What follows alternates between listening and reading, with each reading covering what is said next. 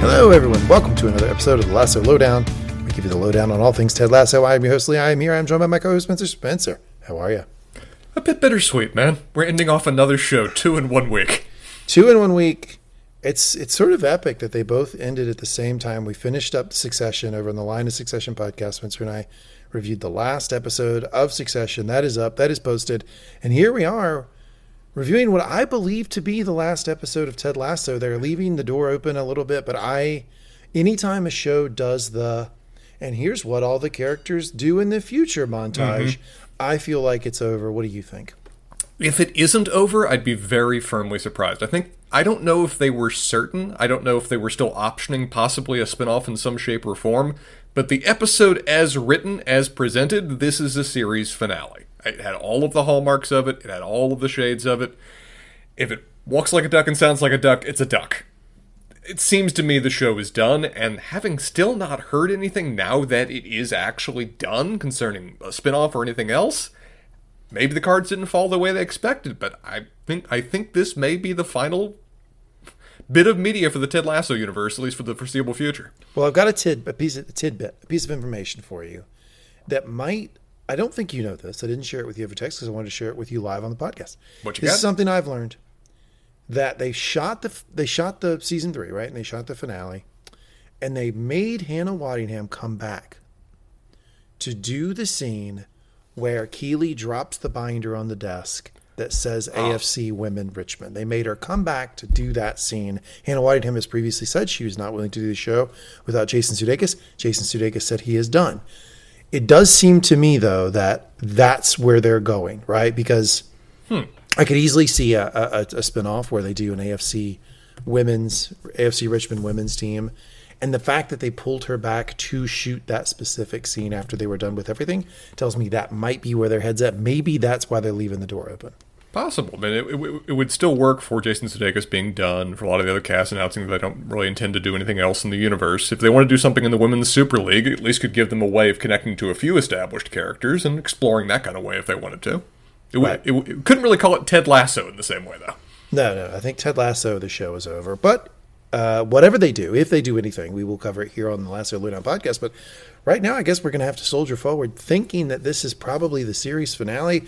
We will review this episode like we do all others. Kind of strange to be doing it for the last time, Spencer. 3 seasons. We've done every single episode. We'll be doing Biscuits with the Boss. Spencer will bring a sweet treat to the podcast. I will do Tea Time with Lee, where I attempt to convince Ted tea is not quite as bad. Hot tea is not quite as bad as he thinks he is. Spencer will lead the recap every week, knocking it out heroically, which is absolutely wonderful because I'm in the middle of a cold. So for him to lead the recap this week will be very helpful for me. So if you hear me hawking and coughing, I'm sorry. I will try to keep that stuff out of the microphone, but I'm dealing with a bit of a cold. And then we will go to Train Wreck of the Week. We will award Train Wreck of the Week, maybe Train Wreck of the season. We probably could do that. That seems abundantly reasonable. Sports Center Top 10, where we discussed 10, not 9, not 11, not 8, not 12, things that we liked about the episode or thought deserved more discussion.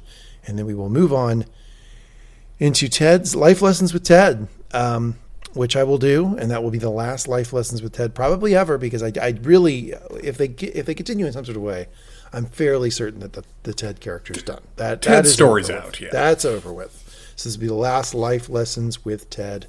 Spencer, did you bring a sweet treat to the podcast? I did. For what is a very comfort food kind of finale to the show, I decided to go with my single favorite treat from childhood. I ask you, sir, did you ever have an ice cream truck go through your neighborhood when you were a kid? No, because I lived out in the country, but I have one now. An ice cream truck does come through my neighborhood now. Have you stopped at it, and do you have a favorite treat? Many, many times. It is an ice cream sandwich truck, and I get the classic vanilla chocolate chip cookie ice cream sandwich situation. Perhaps indicating I am an old soul, my favorite ice cream truck treat, even as a very young kid, is one of the ones that's kind of viewed as a dad ice cream treat, but I've always adored it. I have with me a classic drumstick. Oh, the drumstick. Okay, that's good. Now, how do you eat that thing? What's the strategy there? Aggressively. Aggressively is the strategy with this thing. But otherwise, very much top to bottom. I know the people that like to start from the bottom. I am not among their crew. All All right, top to bottom. You probably have to eat it pretty quick because you don't want any leakage going on. It has been happily melting while we've been preparing, so I'm going to, utterly scarf this while you tell us what's the news in tea. Okay, so tea. I feel like this is the last tea time with Lee because I think the Ted character is over with, right? So I wanted to go back to our roots. I feel like this is a culmination of a journey here we've been on with tea. I want to use a brand that was suggested to us by a really awesome listener who contacts us, talks to us a little bit over on our Facebook page. It's facebook.com/Mangum Talks. They recommended a tea company called TWGT, which is out of Singapore. It's a tea company out of Singapore, and I'm using their Earl Grey tea today because Ted is departing London, and I feel like he needs to have a little Earl Grey. So I'm having an Earl Grey here. It's a little bittersweet, having Earl Grey for the last time, having hot tea for the last time on the podcast. But that's what we will have. The most famous tea, I think that's pretty fair to say, the most famous tea out of London, Earl Grey. That's what we're having today. How is the ice cream cone? I'm very, very much enjoying this. I went to the store for the sole purpose of buying a single drumstick, and I'm now regretting that decision. I should have bought a whole box of the damn things. Okay, well, I got a couple things to get through before we get the recap, so that will give you time to finish it. So one is we are ready to announce the next show that Spencer and I will be reviewing. Spencer and I will be reviewing week by week the first season of Severance, which is another Apple Plus show. So if you have Apple Plus because you're watching Ted Lasso along with us, keep that subscription. Let it ride. Go right into Severance and follow us. We're going to be following Severance every week. Now, Severance Season 1 debuted in 2022, so we're going to be doing a back watch. But we're getting ready for Severance Season 2, which will come out as soon as this darn little writer's strike is dealt with and all the writers get back to work. But that show, if you know anything about it or if you watched it, you know that there are twists, turns, surprises, theory crafting galore in this sucker. And we are going, Spencer knows nothing about it, so we're going to go through it. I am completely sullied. Spencer's completely unsullied. We'll be going through that week by week. Don't worry about figuring out where the podcast feed is, what the name of it is. Don't worry about any of that right now, because when it gets posted, we will cross-list the first episode on this podcast feed. So just stay subscribed to this podcast feed, which you want to do anyway, because if they come back with Richmond Till We Die or some sort of spinoff with the women's AFC Richmond team, we'll be back anyway on this podcast feed. So you want to stay subscribed to this podcast feed. We will cross-list the first episode of our Severance coverage on this podcast feed, and you will be able to see it there. And it's going to be a lot of fun. I'm really looking forward to that. So that's what we're doing next. So the second thing I want to discuss before we get into the recap is it seems that this season, and particularly this episode, has generated a lot of controversy. It's probably the most controversial Ted Lasso episode I've seen, in that people are kind of piling on. And this is a phenomenon I've noticed in modern television, and the internet is the big culprit here. What happens is you have a show that people like, are interested in, or following in some sort of way, and then if the show changes, if it goes from a 9 to a 7, the internet doesn't allow things to be a 7 or a 6. Like, it can't be that. It's either a 9 or it's a 0. And so you get this massive pile-on of it's garbage. You get the memes about like Jason Sudeikis was like had his house on fire when he was writing the scripts, or and everybody's having a good guffaw and having a grand old time about how much the show sucks now because it may have gone from like a 9 level quality in season 1 to maybe like an 8-7 in season 2 to like a 7-6 in season 3. That type of shit exhausts me and irritates me. And I just don't have any tolerance for it. So I'm actually kind of happy that this is the last episode of this, because I feel like if it kept going, what we would get is more and more. Because when a show gets negative momentum, it just steamrolls and goes. And the show can't get out of it. I don't think there's anything the show could do in season 4 to make people happy at this point. People have twisted themselves in a pretzel with complaints and criticisms. Either it's too long, or there's too many characters, or it's too preachy, which is something I still don't understand. And it's all of these things, which are core elements of the show. They do have a lot of characters in the show. There is a lot of story to tell. Sometimes they do have a point they want to make in episodes. We would just hear this accumulation of negative energy about the show. That stuff exhausts me. So if I seem a little irritated when I'm doing the show, A, it's because I have a cold, but B, it's because of that phenomenon. It's something I want no part of. I think season 3 was fine. It was above average for a television show. Did I like it as much as season 1? No, I didn't. But I almost hate admitting that, because when you admit that, people latch onto it and go, oh, okay, well, then you're admitting that it dropped in quality. You're admitting that it sucks. We saw this with Game of Thrones. We saw this with The Wire season 5. We see this with a lot of television shows where people don't like what it becomes. And the last thing I'll say on this before I'll be done with this monologue, Spencer, is I think it's abundantly hard to end a show. Mm-hmm. I think show endings are really, really tough. And yes, some shows do them pretty well. Succession just did a pretty good one. I think Breaking Bad did a good one. But that doesn't mean it's easy, right? And people have outsized expectations for what they want in a finale. They want certain things to happen with characters. A lot of people are just plumb pissed off that the show's ending. And all of that negative energy continues to accumulate. So all the negative Ted Lasso hate, I really am not digging it. I really have been bummed out by it this week. I think this season was perfectly fine. If they decide to go on and continue the story, I'll be happy with it. But that's kind of where I'm at. Spencer, what say you? I'd say it was ultimately a satisfying finale. You talked, the show's been kind of trying to achieve some balance between the comedy and the drama, particularly this season, but it's been something that's been going through from season 1 going forward.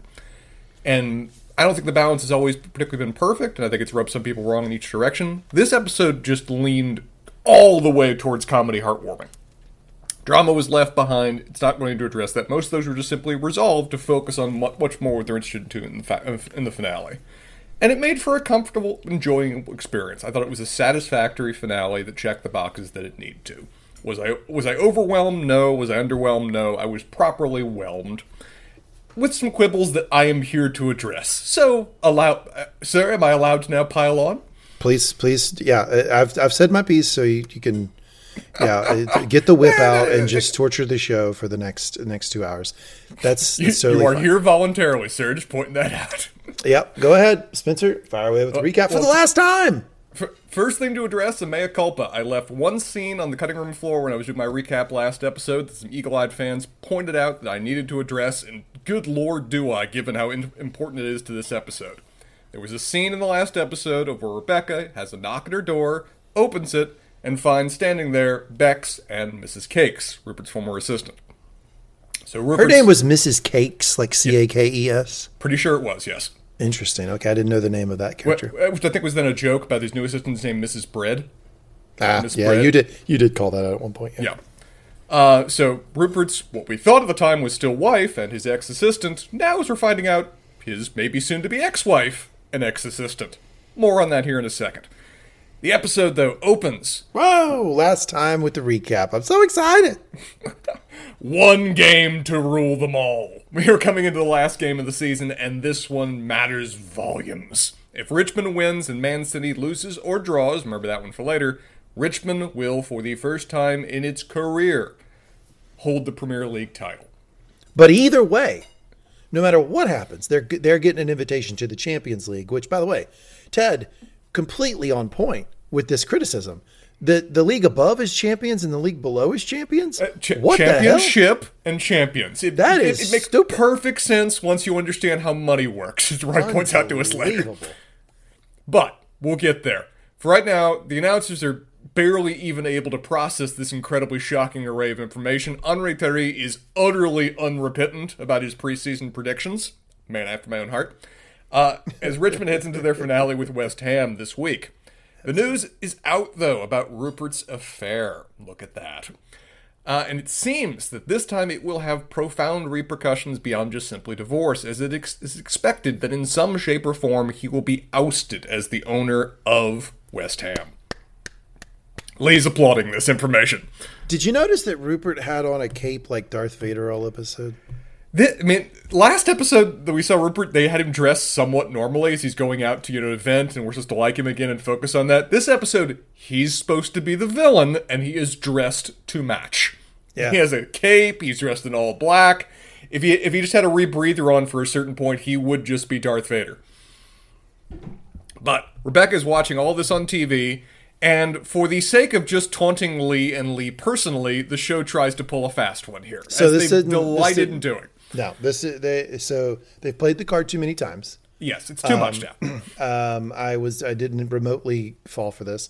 I was a fan of Ted Rebecca because I like the idea of people being friends before they Sure. enter into a romantic relationship. But that not happening doesn't make me throw the series out. I wasn't that level of shipper with this thing.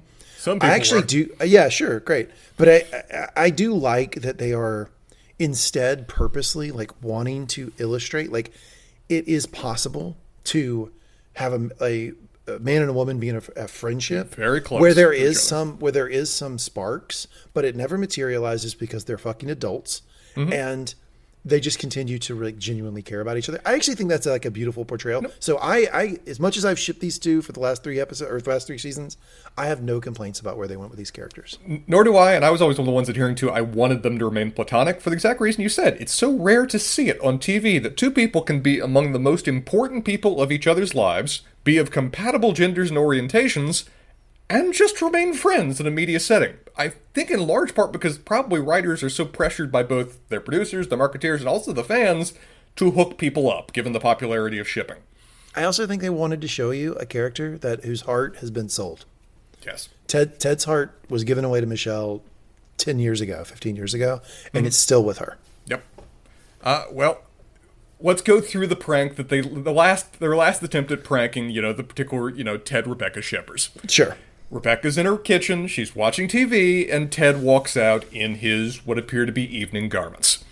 They have a certain series of dialogue and mannerisms that indicate an element of awkwardness to each other. Well, it's Hannah Waddingham Waddingham. It's Hannah Waddingham who does it, and I wish I could talk to this actress because I Yes. feel like the last 2 episodes she was totally in on the joke and she was fucking with us because she Yes. tried to make it as awkward as possible. Quite. And then as soon as Beard comes in his thong and says "Milady," the whole thing snaps. Yeah, well, some people online were going, "Oh my God, are they doing a threesome? Oh my God, there's Whoa. Jane. Are they doing a foursome?" It's like, people, what show do you think you're watching right now? No, they're not doing that. I'm Also- rewatching The Tudors right now. Now that could have happened on The Tudors. Tudors could happen. Very much so. We've watched many a show on this podcast of where that is very much possible. This show, Not this one. Odds are against, particularly Beard and Rebecca. I don't see the pairing. Beard, as said, comes out in a thong implying a threesome. Then Jane wearing Rebecca's blazer, maybe a foursome. Before Maybe the a show then dress. clarifies. What? Maybe a dress. Maybe a blazer dress. What are you gonna? Tomato, or was it potato? One of the two. Potato. Show clarifies that no, there was just a gas leak over in their set of apartments, and Rebecca was kind enough to let them stay over, and that the awkwardness that's going on between Ted and Rebecca is what we expected happened off camera after last episode. He has announced that he is leaving Richmond as coach. She's fine with that. She's not okay with the idea that he's not coming back. Yeah, it's not that I refuse to talk about you going home, Ted. It's that I refuse to accept that you're not coming back. I like that sentiment. Same. A poor and very confused housekeeper sees them all in varying states of undress and runs off to go focus on the guest rooms first. To which Beard and Jane... I haven't finished the scene yet, damn it! Beard and Jane go out chasing after her to avoid having their toys tossed. Might After you be say. all that you give. Yeah, guess this might well be it. Heaven knows I tried. I fully expect for years into the future, when you want me to stop talking, you're just going to start singing that song midway through whatever the hell I'm saying. Yeah, it could be. Yeah, we'll be in season 5 of Severance. You'll be telling me how it's gotten a little not as good as the previous You seasons. start And I'll- singing. yeah. In the locker room at Richmond, the Honourable Judge McAdoo is presiding in full British court dress, working out the unresolved fines of the season, which feels like it's just an established tradition that we haven't yet really seen on screen, given how much everyone is in the role of it. Yeah. The fines will go towards the season-end party, and there is a list to go through of people that have not paid their penalties so far this year. Jan Mas was late at training, £200, naughty boy. Danny Rojas, not texting happy birthday on a teammate's birthday, unacceptable, £100. Apparently a tiny little heart symbol emoji attached to a prior message, entirely insufficient. Jamie Taut apparently fell asleep during team meditation training. Dude, I sympathize. That's in keeping with everything we saw of your experience with meditation training all season. £200 seems a little bit steep, but, I'm not presiding. Apparently... Speaking of steep. According to Jamie, he was not the only one, but he was at least the one that was caught due to snoring. And finally, one last one. a certain Nathan Shelley, position being, I think, assistant kitman, at least for this one episode. Assistant to the Kitman. Thank you, The Office reference. I figured you'd appreciate that. It was wonderful. For missing every training session, every match, and every team dinner this season, is hereby fined £5,000. The fact that he is the Kitman all episode and is fined £5,000 appears to be the punishment that the show is putting upon him and that the rest of the team and players are. It seems tongue-in-cheek, both in-show and among the players, because really, none of them feel really the need to mention anything else about Nate. He's back, he's literally assuming the mantle of Season 1 Nate again, and nothing really else needs to be discussed about it. Drinks and karaoke for everybody. Spencer, £5,000 is $6,224. Please tell our audience why Isaac does not have the authority to take $6,000 from Nate. Because he's just the team captain, and Nate's not even, a team player, so he's not even within that scope and ambit of Isaac's authority. This is an entirely unenforceable penalty that would in no way hold up in court, and I would be happy to represent any of these players at any time. Pro hoc vice, of course, I'll use British Council as my local council to contest these entirely unfair and unenforceable intrusions on their individual liberties. It's been an enjoyable sort of thread this season of Isaac will do something, and we'll get to the podcast, and you'll be like, fuck that guy. He can't just tell me to fucking do. Like, no team sports over here. Yeah, 100%. No, if I was in this room and he tried to fine me even 100 pounds, I'm like, yeah, let's see what that happens. Anyway, we get through that. Nate takes his punishment, acknowledging it's fair. No further discussion is had. Drinks and karaoke have now been properly paid for, primarily by Nate, it seems.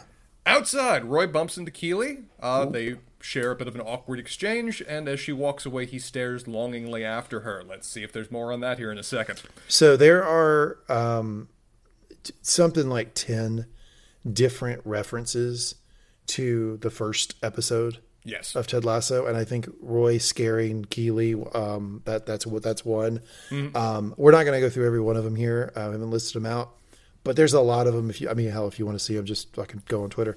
But there's season 1, episode 1 again. Yeah, they do an awful lot of callbacks to season 1. Very much so. Episode 1. Meanwhile, Beard is revealing to Ted that Jane, in an effort to prevent him from leaving the country, has shredded his passport in what I must say is probably the most pretty way possible of doing that. It basically makes a kind of work of art in terms of how it's shredded apart. Luckily, he apparently has triple citizenship. Vatican City's a country, baby. More on that later, if that's possible. Hey, so we saw earlier Ted texting Michelle about, and Michelle had sent him a video of Henry excited for Ted to come home. Mm-hmm. I would like to point out that she had also sent Ted his travel reservations. So look at that. She was helping him with the travel reservations home. So the seed was planted early. We're going to discuss when we get there about what the nature of their relationship is now and flash forward. There's some ambiguity, but maybe not as much as I think some people are saying. Lee's hands are bumping uglies right now, so I think he's got his view pretty clear. Romantical. Quite a bit. Trent, meanwhile, has draft copies of his book for Ted and Beard to read, with a line that is just straight out of my playbook. Let me know if there's anything you disagree with. I won't take it out, but I'm happy to tell you where you're wrong. Yeah, and so it is absolutely something you'd say. And the Beard's reaction... I just felt like it was my spirit animal. Where Beard was like, It's a personal challenge. Roy walks in, asking very much Nate questions from earlier in the season about how do you tell if a girl likes you. Everyone in the room with bated breath proposes, maybe, sort of, Higgins on speed dial. Are you asking for an invocation of the Diamond Dogs? No. Roy storms off to his favorite word in his favorite tone. Everyone is disappointed, and so to fill that disappointment, Beard instead elects to rip into Trent's book with just yelling Derivative? Nope! Derivative! Overly prosaic. Trent, again, my spirit animal, cannot be in the same room as this is happening, and walks the hell out. Couldn't deal with it. In Rebecca's office, Rebecca dodges both press and friend questions on the subject of Rupert's divorce. Classy person that she is, noting that she just genuinely doesn't care anymore, and so doesn't really have an opinion on the subject. Higgy Bottoms! She may also be dodging the fact that she has some actually rather intimate knowledge into the background of it too, given that Bex and Miss Cakes showed up at her front door possibly yesterday or a few days earlier evening. So that's a great point. That is probably part of it, right? She doesn't want to talk too much about it because she knows the other side of it. But I also do think that they are taking great pains to show us just how much she's grown, right? Like yes. some She'd wonderful be celebrating this a season ago. Despite all of the mountain of horse shit that's been on Twitter about this episode the last week, there was one cool thing I saw. There was a wonderful, somebody pointed out that Rebecca's first word in the show was Rupert and her last word in the show was Rebecca. Which, I kind of like that. Nice touch.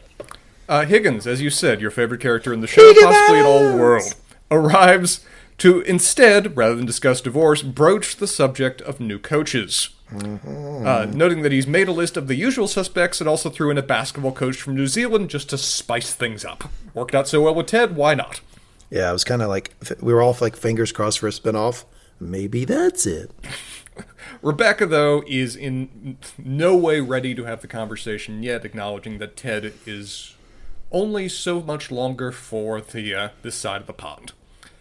Next topic, though, that they have discussed is that they, given their current standing, as you noted, are due to be invited to take part in the European Champions League next season, which I think they're implying has never happened for Richmond before at any point previously in their history. No, because they make a point going into the match of saying they'd never even been close to being first in the Premier League. Not haven't been first before, have never been close to being first. And seemingly haven't even been in the top 4 of the teams if they've not been actually considered for this. This is an incredible event and achievement for them. And partly as a result of that, Higgins, offering to, strategic advice as he often does, is suggesting that maybe Rebecca wants to use this opportunity to sell off part of the team, given that their value is at an all-time high. Rebecca would still keep majority ownership, 51%, but she would pocket a frankly huge pile of cash to use, at least in part, for upgrades, new players, proper investment in the team and the stadium. I'm kind of surprised that she owns 100% of the team. Most sports owners do not own 100% for this exact reason. It doesn't make sense to own 100 because all you need is 51, or really, if you chop it up enough, you just need a plurality to make all of the final decisions. I mean, she got it in a divorce settlement. It's possible maybe that, Rupert was waiting for the team to do better so he could, improve on the value for when he actually starts selling off interest. Maybe. But like you said, the norm is that, the majority owner owns 30% rather than even a majority necessarily. It's usually a combination of people that are there together. But she is at least considering this possibility, but in fact she has an alternative. Why don't she just sell the whole damn thing? As said, she got it just to ruin Rupert's life. And, he seems to be doing a pretty good job of that himself right now. So why don't she just cash in? She pokes Higgins on the subject of how much that might be for, and he, working off the top of his head, says $2 billion may be potentially in play. Oh, fuck me indeed. Yeah, notice the eyes of Keeley. A lot of eye acting for Keeley, this scene where she's noting that Rebecca is hurt. Like you just tell. When you focus just on Keeley, she's looking at Leslie. She's concerned for a friend. Like she's hurt. This isn't going to happen. Like stay cool. Like she's just going through something. Because Higgins is flabbergasted that she would be suggesting to sell the entire club. I mean, that would be his job, right? Mm-hmm.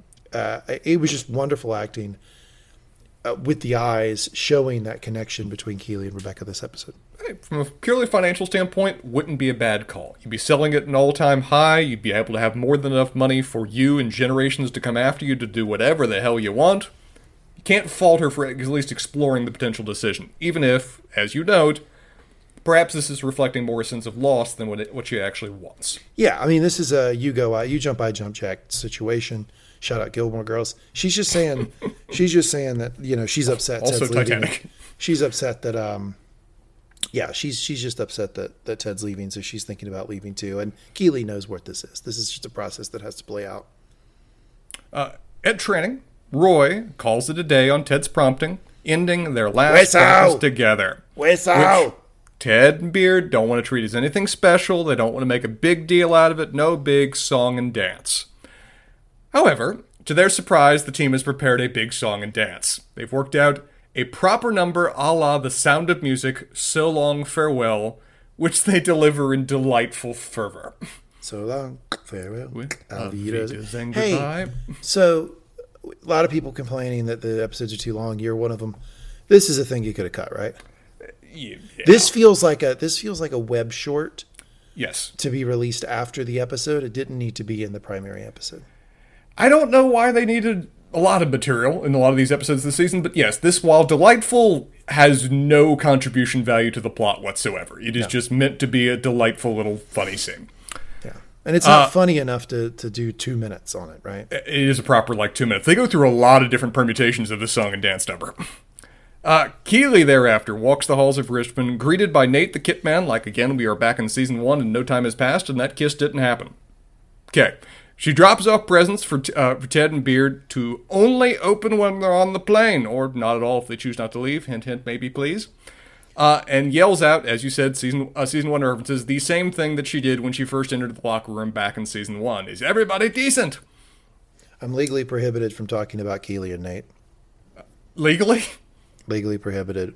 Our class action lawsuit from our fans against me for speaking about those two characters.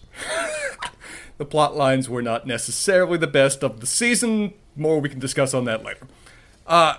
The team, she tells the team about their press obligations tomorrow and wishes them well for the game. Before she leaves, though, Jamie stops her to ask if she could be his publicist on a trip to Brazil for a Nike commercial. Kind of slick, Jamie. Kind of slick. Hey, would you be willing to travel, to Brazil with me for an undisclosed, unspecified period of time? Just the two of us? Pretty slick. Sorry, they only had arranged one hotel room. These things happen. She happily agrees to handle it and to do the details for him. And maybe, let's see if there's any conflict from this, Roy, possibly overhearing, invites Jamie out for a beer, with Nate merely being happy to see that both of them are now best friends. Wonderful. It's just wonderful, wonderful. At May's pub, Rebecca's mom is offering a sort of condolences on the subject of Rebecca losing Ted, framed with the setting of, Rebecca's mom losing, the dad way back in the past. So, Rebecca's mom's a nut. We get it. Was this scene needed? No, none of this was needed. This is another one that definitely, I think, in my mind, could have been cut. I don't mind. I don't mind if the show's an hour. I'm fine with that. But, I don't know why we're worried about Rebecca's mom right now. I don't know why I care about her. We're touching base with every character we possibly can this episode, just to give you a hint of where they all are for the sake of finale. So we do get sassy. We do get sassy, which I was happy for. We get Dr. Sharon that's watching the game in her office. We get every fan that's even been vaguely referenced to previously. We get John Wingstite taking a ball to the nose and cheering with blood going down its face. Everyone's touched on to some degree here. For this scene, series finale. Indeed. Mom's encouraging her to sell the team, just take the money and run. Explore the world, and more importantly, explore yourself. They compare dreams. They discuss her tattoo removal security plans. They find out we find out that she's learning how to skateboard. They go over Tish's predictions and whether she's a fraud who preys on people's weakness, and whether Tish saw that Rebecca was going to say that. You say potato, I say potato. Question for you, Spencer: is Tish for real in this universe? Were they trying to tell us that Tish really was predicting things in her life? I think they're telling us that it's ambiguous and that could be interpreted however we wish. I think they're purposely playing this one loose with a smile on their face. Okay. What do you think? I think they were telling us that exactly what Rebecca said. That Tish preys on people's weaknesses. That she could smell Rebecca's desires, wants, needs. Desire for a child. There you go. Desire for a child a mile away. And she preyed on that. Rebecca has since noticed that, internalized it, and fucked Tish. And, events then occurred in her life that can easily be assigned to the categories that were put before her nose. While Rebecca's mom and May bond over how easy the younger generation always has it, damn freeloaders, their meal is being comped by the fan trio, who thank Rebecca and her mom. That was a classy gesture. We could have cut the conversation with the mom, but if we did just cut right to that scene, and May comes over and goes, they took care of your meal, and then when they come over and they say, the love and care you have for the team is inspiring. I love that connection to when Rebecca said, when Ted said, this is not this, we're just sort of stewards of the team. Stewards. We're shepherd stewards of the team. We don't really we own it, but it's not ours kind of thing. They reinforced that here. And I don't know. I like to see that, like, because she started from this place of, I'm going to fucking wreck this whole thing out of spite for my husband, to getting her story has been wonderful, getting to the point where the fans are just thanking her for all the work that she's done to improve the community around that team. I think it was a cool journey. It was nice in that regard. It also plays into one of the prophecies about, they refer to her as like the mother they never had. And later she's referred to as the matriarch and the soccer mom. Again, many ways to interpret a prophecy, if you will. She also gets with this fucking the poorest pilot I've ever seen in my life, and his daughter. Maybe he just likes living on a houseboat, sir. Who can say? However, Rebecca's mom is in no way their grandmother. They shall never say that in her presence ever again. Trent is closely monitoring. Is closely monitoring Ted's reaction to his book, which Ted calls out that, many people are divided on their views of the police nowadays, but everybody's opposed to the laugh police. I'd like to point something out here. Ted is wearing Carolina blue sneakers. There is something that happens in this episode that made me so fundamentally joyful. It's the best. So followers of our podcast network know that I went to the UNC Chapel Hill. That's college I went to, UNC Chapel Hill. They reference Dean Smith no less than 3 times in this episode. Highlight those when we get there. It's fundamentally clear to me that they are letting us know that the John Wooden poster on the wall was just a John Wooden poster, and the Lasso way is inspired by Dean Smith, and they let us know that this episode. This is the first hint. You feel validated and honored in a way you've never felt before, don't you? I'm going to go ahead and tell you, I'm not burying the lead. My entire Sports Center top 10 is about Dean Smith. I will cover some other things when we get there. At drinks, Jamie thanks Roy for being the father figure that he never had. Roy, though, possibly having overheard that conversation between Jamie and Keely earlier, transitions the conversation to Keely, as he and Jamie lock horns on the subject of who should be dating her. Things escalate quickly, not helped by Jamie copying to leaking the video being for him. The leaked video early in the season. Really didn't like that Jamie did that here. That really, I felt took away from that very conversation between, him and Keely earlier, and also just the issue of the privacy of Keely also previously. I don't like anything about this whole Jamie Roy fight thing. I felt that it was an unnecessary effort at like a triangle just to, play another joke on fans here. It felt out of character for both of them. But they get into a fight. It apparently goes straight up to fists, and we will find out more of what's going on there later. Alone in the stands, like in the intro, Ted is greeted by Rebecca. She's decided, and will hold to this decision for at least the next 45 minutes of the episode, to sell the club. If you go, I go, like you said. Or perhaps they both stay. She makes her pitch that, she respects his need to go home, but just wants him to consider maybe there's a possibility that this is your home. Henry can come here, he can live here, can go to some of the finest schools, enjoy the life-changing experiences of being in another country. Michelle can come here, earn her teacher accreditation, and then go home. So that was interesting. She emphasized that Michelle can then leave after she does that. She can just sell 49% of the team and make sure that Ted is kind of funny that she said Michelle can come here, get qualified, and go home. That is funny that she said that. She might be. She's got a little Lee, right? In that, like, hey, you broke up with my friend. Fuck you. Hey, Spencer, question for you. Serious question. Break it down for the fans. Why can't this happen? Why can't this occur? Yeah. What? Like, because this is something we got. We actually had multiple fans write in and say, why couldn't Ted have done this? Like, what is preventing him from doing exactly what Rebecca says here? I think he's emotionally done. I think we've been seeing a lot throughout this season that he's not really emotionally connected to this work anymore, that his heart is still longing for home and the family that he remembers and places there. Not here, not changed, not built to accommodate his life, but returning to the life that they've made that he's been separated from. His concept of home is across the sea, not here, and that's increasingly become more stark throughout the season.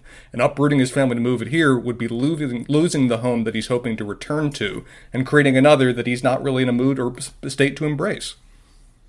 It doesn't have something to do with like custody too.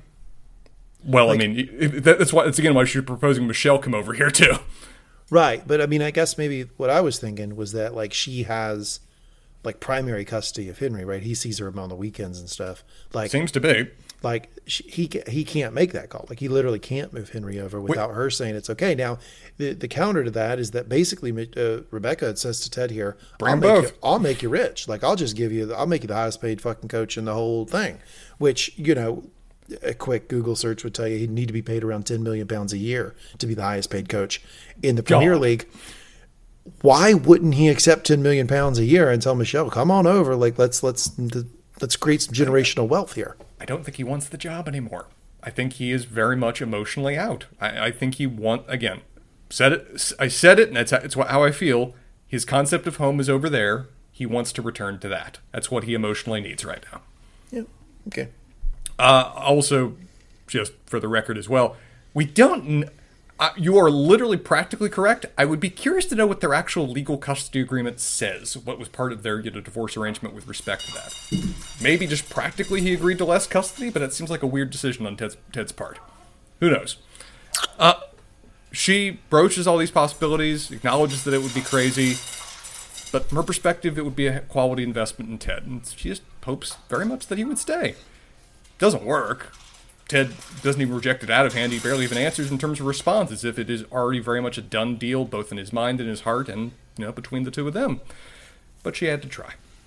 Instead, she proposes that she will sell the team and do her version of eat, pray, love while traveling abroad. Drink, sleep, fuck. Right on, sister. Right on. Outside Keeley's house, Roy and Jamie have showed up after their fight. Again, I didn't like this scene. This felt like more like a wink and a nudge to the fans, and also just playing into some of our theories. Thought there would have been better ways for Keeley to, end up just being Keeley fucking Jones rather than cutting off relationship ends this way. But to resolve their own issues, they've decided that they aren't Neanderthals and that Keeley should choose between them, giving her, agency over the relationships. Keeley rightly slams the door in their faces, and they acknowledge that they're idiots and instead go for kebabs. I guess that plot line is done. I think it's the most unrealistic part of this episode to me. Yeah. Because I just don't see how two men can be best friends chasing a woman that they continue to hang out with a lot. I mean, they're at a cookout with her, sitting with her at the all cookout. All friends with her. Like they continue to hang out with Keeley a lot. And she hasn't outright rejected either one. And she continues to sort of leave the door open for either one. If that's what she's doing, something could have happened off screen that we don't know about. She could have rejected him, but we haven't seen her say no to either one of these guys straight up, right? How would that work? I mean, put yourself in that position, Spencer. Do you think you could do that? Like but your best friend, you and him, pal around all day, eating kebabs and training and going to work, and then you hang out with the same girl that both of you are chasing. She hasn't rejected either one of you, and then you just let that dynamic play out for 6 months, a year. That seems completely unrealistic. Like something's going to break there. I don't know. Apparently, they found some way of making this work. Maybe they form a trio. Who could say? I don't know.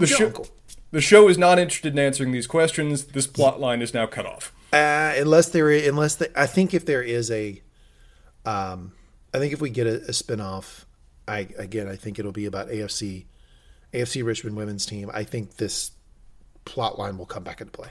Maybe so. Because that's one that they did not wrap up at all. It's still almost midway through that plot. The closest we get to a wrap-up is the subject of, this relationship triangle. They slam the door in the face of that immediately, and nobody discusses it anymore. Whether they return to it in the future, who can say? The show's not interested in exploring that further, and it seems very much trying to slam the door in further discussion. I mean, they clearly were setting up that Roy had work to do on himself before he could be in that relationship with Keeley. Jamie's had a 3-season arc. Yeah, Jamie's doing the same thing. We end with Roy in Dr. Sharon's office, clearly still doing that work on himself. Both of them are at the cookout with her. Like, something's got to fucking give here, folks. This is the New Orleans levee. Something's breaking. Who knows? Phoebe's got two great great uncles hanging around her. That's all I know from that barbecue cookout out there at the end. In terms of other plot lines they want to kind of wrap up and move on to other things, Ted surprises Nate. Oh my fucking god. And we get our apology scene. And I won't go through it beat by beat other than to just brag. This is almost exactly what I called that they would do, except the 60-page letter doesn't even show up. Well, it is and it isn't, right? Because you said that Ted would say, Nate would try to apologize. Ted would say, "It's not. You never needed to apologize," which he does. They do. Which they do that. But Twice. But then Nate pushes through that and says, "No, just let me say it." Which I actually really like that because it's 100% in keeping with Ted's character, which I talked about last episode. That Ted would say, "No need for an apology. I don't need that." Right. I love that Nate pushes through and does it anyway. I apparently am on the minority of this. Apparently, most people still want to string Nate up, tar and feather him. But Nate is fucking back for me. Okay, he's fucking back. He's assistant to the kit man. For all the players too, apparently. He's assistant to the kit man. He's giving out cash money for the fucking end of season party. He's there after hours working, doing the laundry, he was just the fucking head coach at West Ham, and now he's assistant to the kit man. The humility on this man. Shout out to Nate. He's back in the Diamond Dogs. Nate is absolutely back in the gang for me. Well, let's go through the process of that, of where, as you say, Nate moves to apologize. Ted says it's not necessary. Nate forces through anyway. There's a sobbing hug. And then Ted comments that, what's funny? You only ripped up that sign once. I tore that sucker down and ripped it up 2 times. So, you're already in the clear. The show seems like it wants to focus on that being the only thing that Nate did wrong that entire season, which that's a way of getting rid of that and addressing it. We've gone in circles around this. I won't go on any further. The Nate plotline this season, I thought it could have been better executed. The beats were there. We predicted that. But putting him on an island and putting him only with Jade and away from everybody else, I thought did disservice to the process of that plot. And now it's made the last 2 episodes feel kind of rushed to me there. I loved it. He's enough back. said. I loved it. He's back. It worked for me perfectly. Shout out, Nate. Ted continues. Get me a Nate kit. Can I get a Nate kit? You want a Jamie Tart shirt or a Nate shirt first? Well, obviously Jamie Tart first. Well, there you go. Priorities. I assume you already have ordered that for me. But yeah, Nate's fucking back. I need it. I need the kit to say Shelly, Wonder Kid on the back, and on the front, Diamond Dogs. Just a big Diamond Dogs emblem. I'm taking notes. You can see me taking notes. Ted continues, though. But I will tell you, when I look up there, I still see it, which they both agree is not weird. In fact, it's lovely. And they wish each other a good night, referring to the believe sign. On the day of the game, though, the announcers call the event while the fans arrive in droves, including all the people we've ever seen root for this team ever. From the Wanker fan, to Colin Squeeze arriving under Winona Judd, to Wings Knight and his girlfriend, who I don't remember the name. Actually, fiancé. I don't remember her name, though. The fan trio are also at the pub debating the meaning of what to do in their lives if Richmond wins. Family? Boring. While even Dr. Sharon watches the game on TV. Also across the pond, Henry, Michelle, and Dr. Jacob are also watching. Though Dr. Jacob is clearly not a football fan, offering who's ready to spend the next 2 hours of their lives watching the game until it eventually ends with an exciting 0-0 tie. The other two notably seem increasingly not fans of his anymore. Yeah, it's like it's a read the room situation, but I also think that he might just be a sort of he might be a Rupert, he might be a jump from woman to woman kind of guy. Mm. So he might be about done with Michelle anyway. But if he's not done with Michelle, if he wants to keep that relationship, tone deaf fucking, to elite levels of tone deaf here. I mean, Henry I know he had that issue at school, but he's not the type of kid that expresses like that snaps at people or is overtly negative or anything. And he's even sarcastic. When he shot Dr. Jacob that look, you would think Dr. Jacob would shut the fuck up about it, right? And stop making jokes about soccer. Well, I mean, Henry and Dr. Jacob haven't been great for seemingly a while, given the snub that we saw Henry show Dr. Jacob when he went for a hug or a high five, whatever else, and Henry jumped in the car in London. Don't know if the two of them have ever been simpatico or whether Henry has increasingly started to turn against him, but seems like Michelle's increasingly in the same boat from her just almost eye-rolling reaction to these comments from Dr. Jacob. Everybody hates Michelle. Great. Got it. But Ted still loves her, right? Yes. And I like that she's as into his game as she is. I get all the problems. You can list them for fucking, put them on Twitter. That's great. You'll get a lot of likes and upvotes. But what I'm telling you is I just like that she's really bought in this. She seems to really care about it. I like that. I think the writers in some ways did not expect how pissed the fans would be at Michelle when the news about Dr. Jacob came out. I think they intended that as being something that was, bad, but just that would then lead to a conversation about Ted expressing how he felt about that. a significant portion of the fan base is just done with her after this information, associating and tying her to as if there is a scheme between her and Dr. Jacob on this point. A certain element of that is fan assumption, but it is not necessarily a complete minority of the fan base that is still pretty anti-Michelle at this point. I'll tell you this, our close friends. I've talked a lot about how, like, if somebody breaks up with one of my buddies, like, I am fucking done with that person. Like, Yes. I am willing to be the bad guy and Burn be like, it all down. Yeah, but I also flip the other way. Like, if my buddy chooses someone, like, and it's made that clear that's the person, okay, that's the person. Make Like, it work. We're okay. I'm gonna be a Ted fan. He picked Michelle. Okay, great. So Michelle, you're sort of back in the fold. It was fucked up what she did. And I think you're onto something, that maybe they could have used a different writing tool for Michelle's, like, dating, right? Mm-hmm. It could have been somebody that was, like, not the marriage counselor. It could have been, like, I don't know, the gardener or something. Like, it could have been, they could have written that in a different way to not create such hostility for her. Because I was the same way. Remember, I got on here when that news broke, and I was cussing both the riot act. fucking cussing her up and down. I get it, right? But it's abundantly clear that he never stopped loving her, and he's happy to be back with her. So I'm happy for him. I think one of the things they could have done better would be to emphasize earlier that some of Ted's concerns about it are irrational, and that he's just talking through those. Like, if she's just dating another guy, and that other guy's getting close to Henry, and Ted's responding negatively to that and tells Michelle how he's feeling about that, how he's, trying to come to terms with their relationship. They could have gone that direction, but I think they wanted to do something that was explicitly bad just on the other side's end, so that Ted can appear more blameless in terms of his views, at least at that time. But Later, see, they then went into the more irrational thing with respect to Paris, though, so they could have already set that up. But see, that would have been, they didn't want to do too much of that because they didn't want us to lose the Ted character. They Yes. still wanted us to root for Ted. It's almost like writing is hard. Maybe they should pay those fuckers. Maybe. That I think that's currently being debated, where they can live on just potatoes, or maybe something more. Nate, You got me. You got me for the first time this episode. You You got my cold. The potatoes what did it right there? The potatoes did it. That was good. Ted, meanwhile, was ranting on the subject of how, as you noted, that the names for the leagues don't make sense. Did you write this down? Or am I going to read it out for us?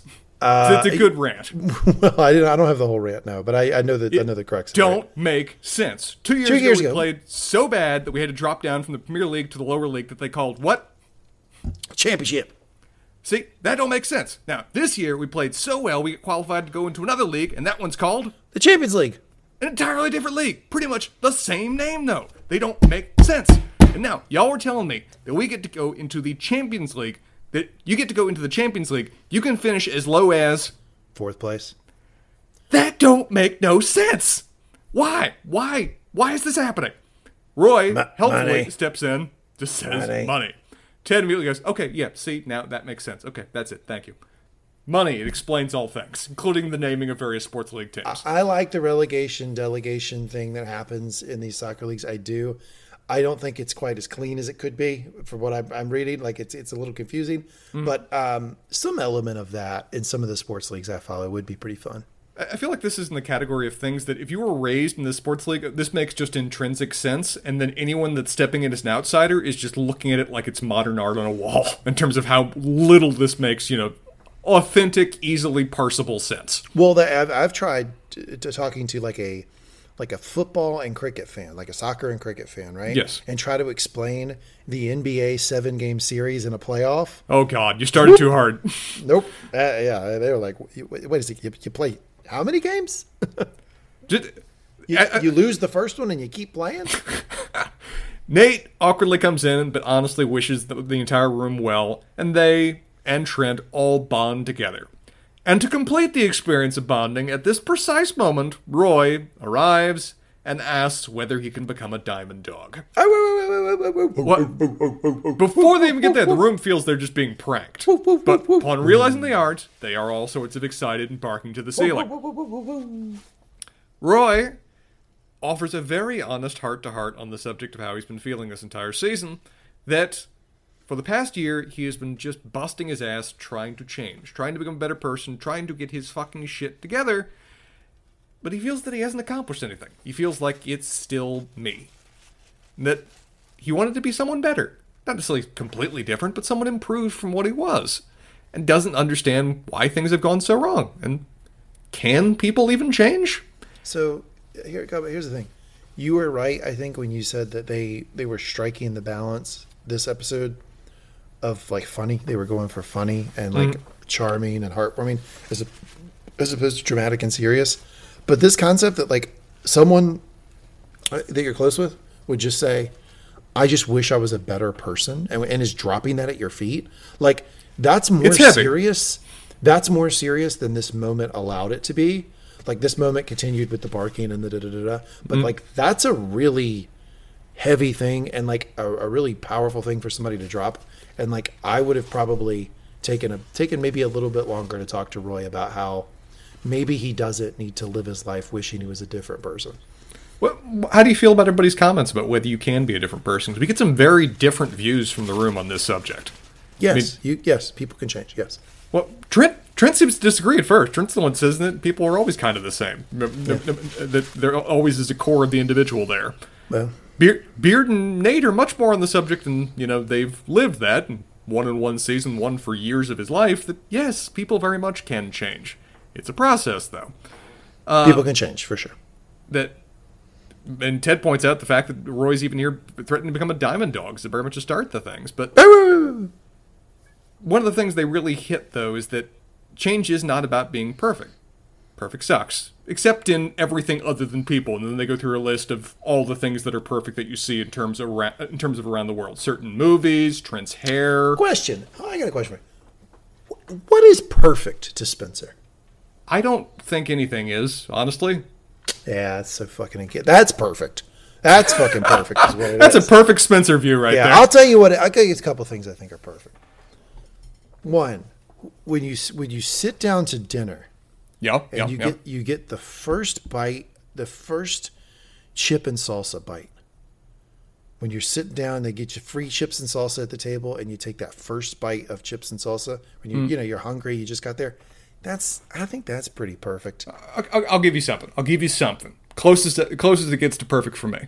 You know that kind of feeling of when you've just woken up and you've got that brief little bit of confusion about what day it is, whether you got to do anything, and it's that kind of right cold temperature in the room, and you're snug under the covers, and then you realize that you've woken up a little bit early, but you got nothing to do but to roll back over and just be comfy in bed.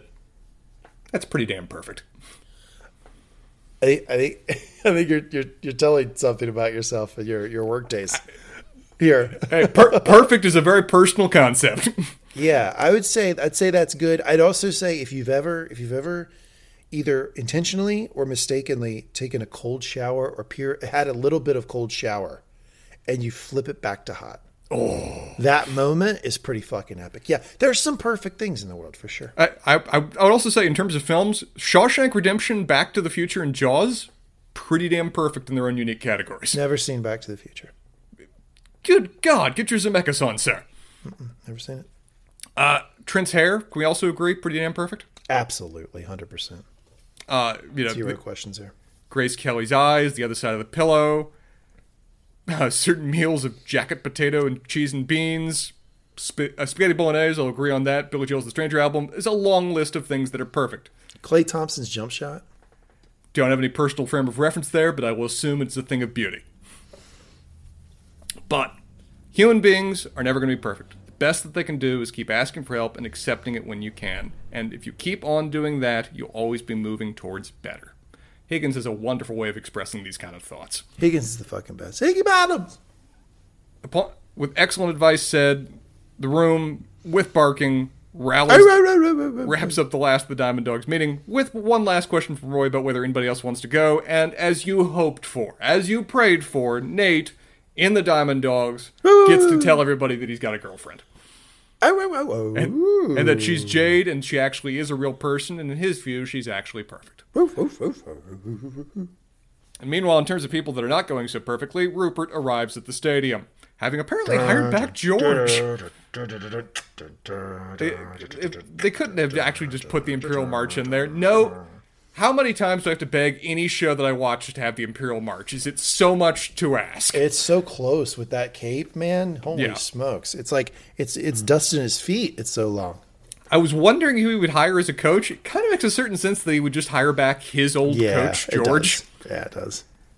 George awkwardly expresses that he won't lose to Rebecca, which is also important to Rupert, because apparently his continued ownership kind of hangs in the balance on the subject of this game, and specifically whether West Ham ranks high enough to make it into the Champions League itself. As he's in the process of walking through the stadium, though, he runs into Rebecca and Sassy is in proper Sassy form today. Well, Rebecca is classy, so classy, and it doesn't seem put on. It really seems like, Rupert, I hope you're good. And Sassy drops this one. I got the line. I want to say Please. It. Looks like you're going to lose another team. My God, you go through them like wives or mistresses. But in all seriousness, I do wish you the best because you are the fucking worst. Choice words from Sassy to wrap up her role in the show. Shout out Sassy. What a great character. She has been one of my favorites. In the owners section, Higgins is looking for ownership updates to know whether he will have a freaking job next season. Rebecca's not here to help him in that regard. While Barbara confirms my very much held suspicions that she's more of a rugby fan. I would bet my headcanon here is that if Rebecca did sell the team, she'd try to work in somehow that Higgins could keep his job. But I think if Higgins lost his job, there's a pretty big parachute coming for him. Don't you think? I think there'd be a big parachute. I also think any new owner would be a fool not to keep Higgins on for at least a period of time, given his intimate knowledge of the team and their environs and everything else about them. He'd seem to be a useful bit of continuity. And how utterly charming the man is. Of course. The whimsy, sir. The whimsy. As Barbara says about rugby, there's just more grown men throwing other grown men in the air like children. And blood, which, is nice. Barbara, I have got the sport for you. Professional wrestling. Come over here to a lovely America. We have got Barbara is a pro wrestling fan if ever I've seen one. Come on over, Barbara. You're going to enjoy it. The things they just don't get on that side of the pond. Zava, meanwhile, forget about him. He was in the season at one point previously. It does seem like a couple seasons ago, doesn't it? What was the episode? The total length of this season that you sent me was like 700 minutes or something. Yeah, so like 667 or something. It was long for sure. More than double the season one. These episodes are much longer. Zava has sent the guys a care package, a collection of T-shirts. Did we ever see what the T-shirts were? I couldn't see if there was anything on them. No, but Danny would like to. Yeah, Danny would like a couple of them. An encouragement card, and also a just utterly massive damn avocado. Holy guacamole indeed. I can't imagine that tastes good. Anytime you get this sort of like over-the-top large, fruit. It always tastes like crap. Yeah. Various vegetables, fruits, almost any product, if you are leaning things so hard in one direction in terms of presentation, you're letting everything else go to pot to make that one work. Danny has also gotten Van Damme a new mask, and with his proper, well-framed, well-fitting mask found, he is hereby christened as Zorro. Not Zorro, Zorro. Fitting, and finally, though the room just straight groans that he's changed his name again this season. Ted calls the room to order and says, well, fellas, if you're looking for a pep talk from me, then you're in trouble, because like Michael Flatley at 11:59 p.m. on St. Patrick's Day, I am tapped out. However, instead, Beard has put together what amounts to a tear-jerker of a compilation video of key moments and memories for the team and also particularly the audience. Similar to that, goodbye, farewell, Sound of Music routine earlier, this feels very much like a scene that's directed at the audience through the eyes of the team. That this is an opportunity to do an element of goodbye, an element of compilation, or an element of fun that the audience is now sharing with the players very much directly. With Ed Sheeran's Beautiful Game. Yes. Playing. It clearly is affecting enough that Beard realizes that midway through that the timing perhaps wasn't the best to do this kind of thing, maybe after the game. As the team, and notably got me Roy, fucking sad too. They all go on the pitch bawling their eyes out, which is the announcer's comment, not necessarily the best mindset to go into a game about, perhaps contributes to their 2-0 fall behind here shortly. Who could say? I also think it's probably contributed to my mood. I don't personally like when shows end. I don't like the last episodes. There are a number of shows where I just didn't watch the last episode. I just didn't watch. I don't like saying goodbye to characters. What is your favorite show that you've never watched the last episode of, or didn't watch it when it came out? I can give you a second to think about it if you want. I never watched The Last Deadwood. You've still never watched the last episode of season 3 of Deadwood? You watched the movie, though. I didn't watch the last episode of The Wire. I didn't watch the last episode of Sopranos. This is a thing for This me. is a thing. Yeah, I don't like watching. I would not. Out of your comfort zone. I likely wouldn't have watched this. I don't like saying goodbye to characters. I don't like goodbyes in general. So it gets me in a fucking foul mood. And for them to throw this in here, I was like, it just sunk me, man. I was like, yeah. I was having trouble with my notes and stuff. It really did. It hit. Meanwhile, I'm very well known for my love of endings. I really just wish we got more of them and sooner on pretty much everything. Yeah, Spencer will say goodbye fast. Hello, goodbye, Auf Wiedersehen, farewell. In the game, Richmond has some close calls on goal, but sadly they are rapidly falling heavily behind. Rupert describes one of the plays as ticky-tacky, ticky-fucking tedious four corners offense. Just saying. Okay. Four corners offense has been described as ticky-tacky before, as a time waster, as annoying. Second Dean Smith reference of the episode. Well, appreciate you mentioning that one. Richmond's going by at about 2-0 at the half, and to make things worse, Man City, again, who they need to either lose or draw, is up against Liverpool. Nothing's looking good for Richmond right now. Their chances of getting the Premier League title are rapidly fading. As the announcers comment, the Cinderella story is turning into a big fat pumpkin, which, as we discussed, probably tastes terrible. I feel like the writing was good there, right? Because Liverpool's probably not going to beat Man City anyway. I enjoyed all Liverpool fans very pissed to see that this is their reference this season, is losing to Man City for the sake of affecting Richmond's chances. Yeah. In a sort of inevitable type storyline, right? Well, I kind of appreciated, too, that there's a bit of a shift on this one, because you remember back in the end of Season 1, they had a miracle situation occurring off-camera that gave them the chance that whether they won or tied, they then could actually stay in the Premier League. This time around, the miracle chance that they need off-camera doesn't work out. A shift from Season 1. Ted, though, is armed with a very inspirational speech, and the players also have torn bits of their belief sign to bring to bear. Well, I won't recite the entire speech, it's a long one, but unlike some Ted speeches this season, I thought it was pretty good. In terms of the main notes, he's really just focusing on the fact that it has been an absolute honor to be the coach of these players, and the last 3 years he spent with them has been truly one of the greatest experiences of his life, and he's loved getting to know every single one of them. Are you just raising a fist in solidarity, or are you raising your hand? I'm asking for the professor to call on me. Mr. Waterfield, please. Yeah, he says, we don't want to know the future. No, you probably get paid a lot less money, so, we don't want no, he says, we don't want to pay the future, no. We want to get, we want to be right here, and look, I know we're down a couple goals, but I'm telling you, man, if y'all play hard, play smart, play together, and just do what y'all do. Well, go out there with peace of mind knowing we did our best, that we tried. Yeah, play hard, play smart, play together, Dean Smith. That's the references are here. Clearly, there's a Carolina Tar Heels fan on this writing staff in some shape or form. Some of these might seem like a couple of those might have seemed like, especially the Four Corners one might have seemed like I was reading into it.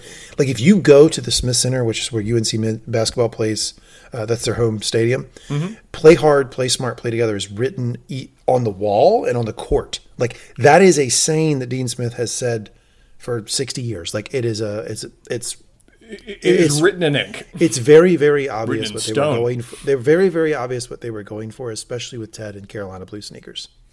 With that Dean Smith sign-off, the sentiment is generally, we've come very far together, we'll remember each other forever, let's find a way to make this all the more memorable with a proper win. The team have a symbolic gesture off in that regard, with each having individually saved and distributed the pieces of the believe sign so that they now can symbolically knit them back together. I got a question for you. Yes. Maybe a little too much with the believe sign? I think that was kind of Ted's point from a few episodes back, that, belief signs kind of gotten a little bit too much of a thing. But it clearly means a lot to certain portions of the fan base, and they're here to accommodate them. This is an episode that is intended to appeal to a very broad section of the fan base in any way they can. It is fan service to the gills, but that's what it's going for. And it did the exact opposite. It made everybody fucking hate the show. I made Twitter hate the show, but Twitter isn't necessarily an arbiter for the fan base. The team, they do the various. Twitter. What did you say? Not just Twitter. Well, yeah. I think there is a certain. I think the general summary for this episode is like having looked at Wikipedia a few minutes ago. A lot of people thought this was one of the better episodes of the season, but they didn't in their mind fix the problems of the season, so they're more using this as a gateway to rant about the season. The team call out, Richmond on 3. They charge on out. Richmond! For the second half.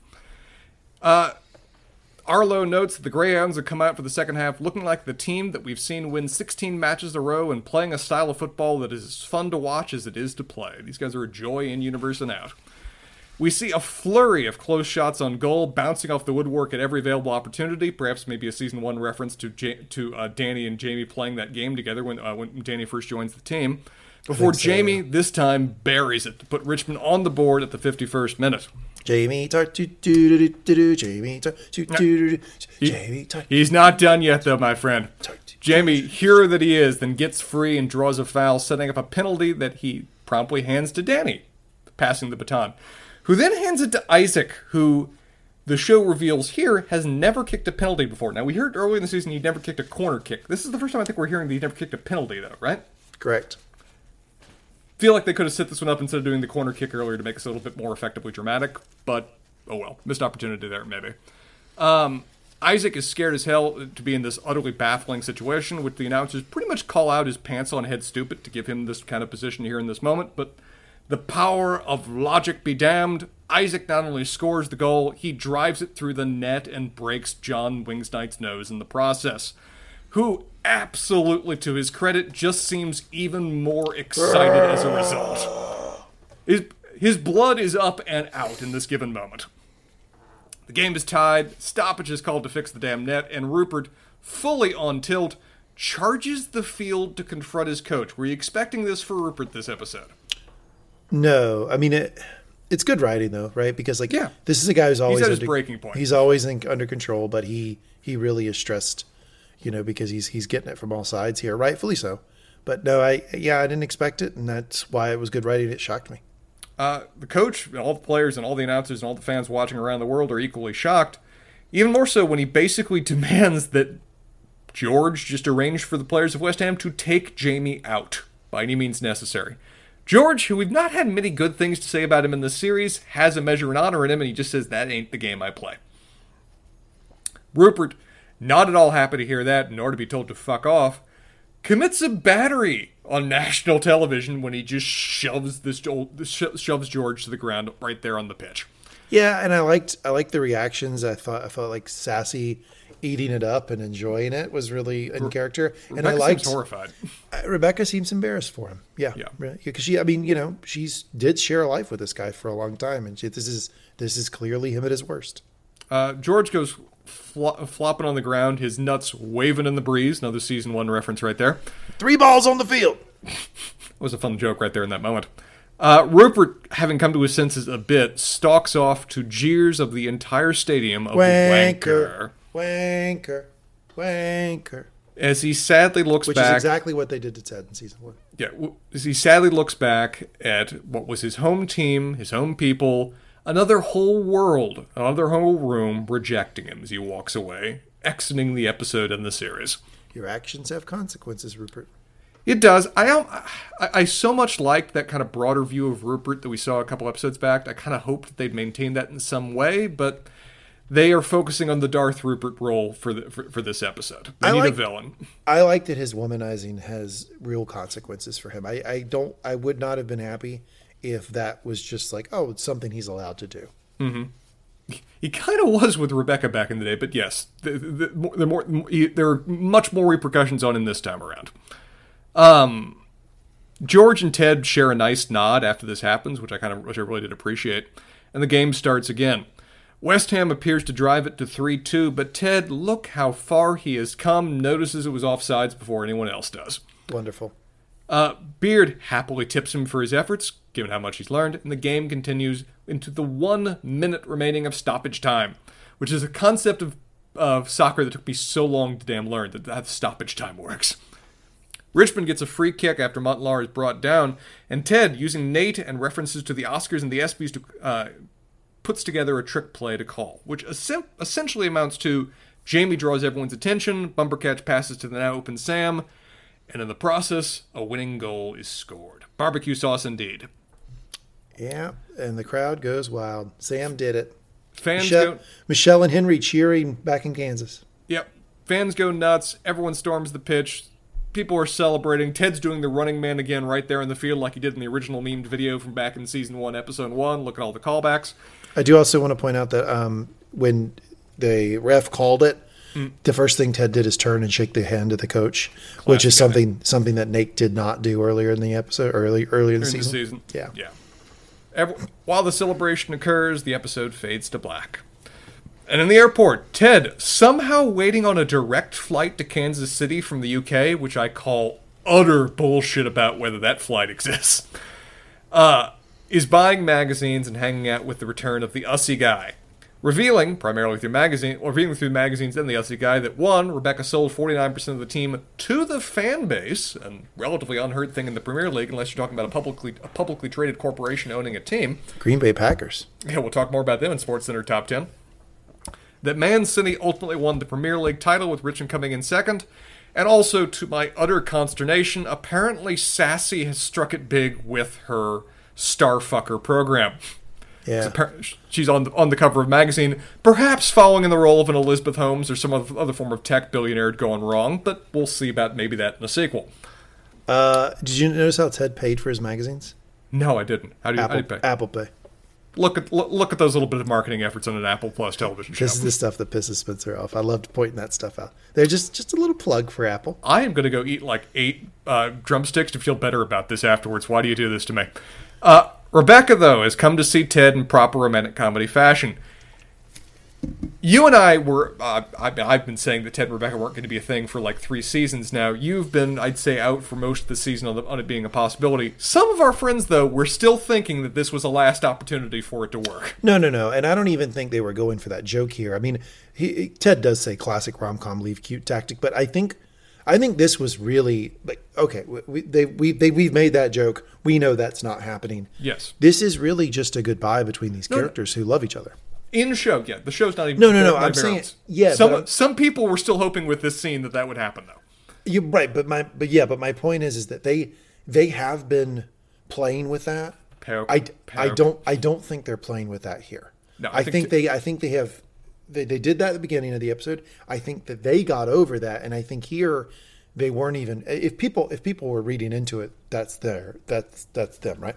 But I don't think the show was making that joke here. I really think this was just a genuine goodbye. And Hannah Waddingham is just a phenomenal actress. I mean, she's just going through like 6 or 7 different emotions and clouds, and you can see like. She'll say something and her face just glazes over, and then it comes back, and then she tears up, and then she tries to hold it back.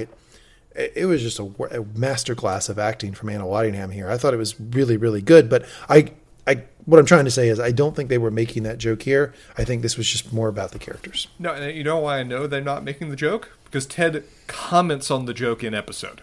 Yeah. Ted is himself pointing out the trope with a smile on his face. They're not going for that here. No. How much did it piss you off that she bought a first class ticket, though? So damn much. I'm glad you referenced that. I was like, no. I will never exist in a world of where that kind of thing will occur for me. I happily say that. I will buy the cheapest Frontier ticket to nowhere rather than do what she did here. There's zero chance you would have bought a ticket to go over there and say goodbye. I would send you a nice text message, and that wave would get across everything I need from to say. the window. Now, if I have to wave, I have to pay for parking. So I will send you the most delightful little video of myself. Maybe if I find out how to do it on my phone. If you find your phone, it's around somewhere. You made me throw it away during the podcast. Ted, though, is returning to his family. She is deciding to stay with hers, having been recognized as the club matriarch, after all. A better term for soccer mom. And as you said, Hannah Waddingham just acts up a storm as they each thank each other for meaning so much to each other over this time that they've spent here. It's hard not to...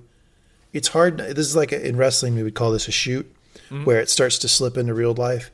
It's hard to not believe that some of this was her genuine feelings for Jason Sudeikis. I know those two have gotten close. They've talked about that. The show we just got done reviewing, Succession, the very last scene that they reviewed was the 3 kids playing around in the kitchen. And those were real emotions from the actors about each other in real life. It kind of got into this like sort of shoot environment. I wonder if some of that was going on here. I very much think so, yes. They say their goodbyes, they part, and on the plane, in a decidedly better class than when they arrived back in the first season. Would this be business class, I think? I don't think this is still first class. This might be first class, because they're able to lay down. Whatever it is, it's nicer than anything I've ever been to, even the one time I did fly first class in the United States. And Ted asks, what'd you think of this reveal? This massive reveal? Let's get there. We got a season 1 reference first. So huge.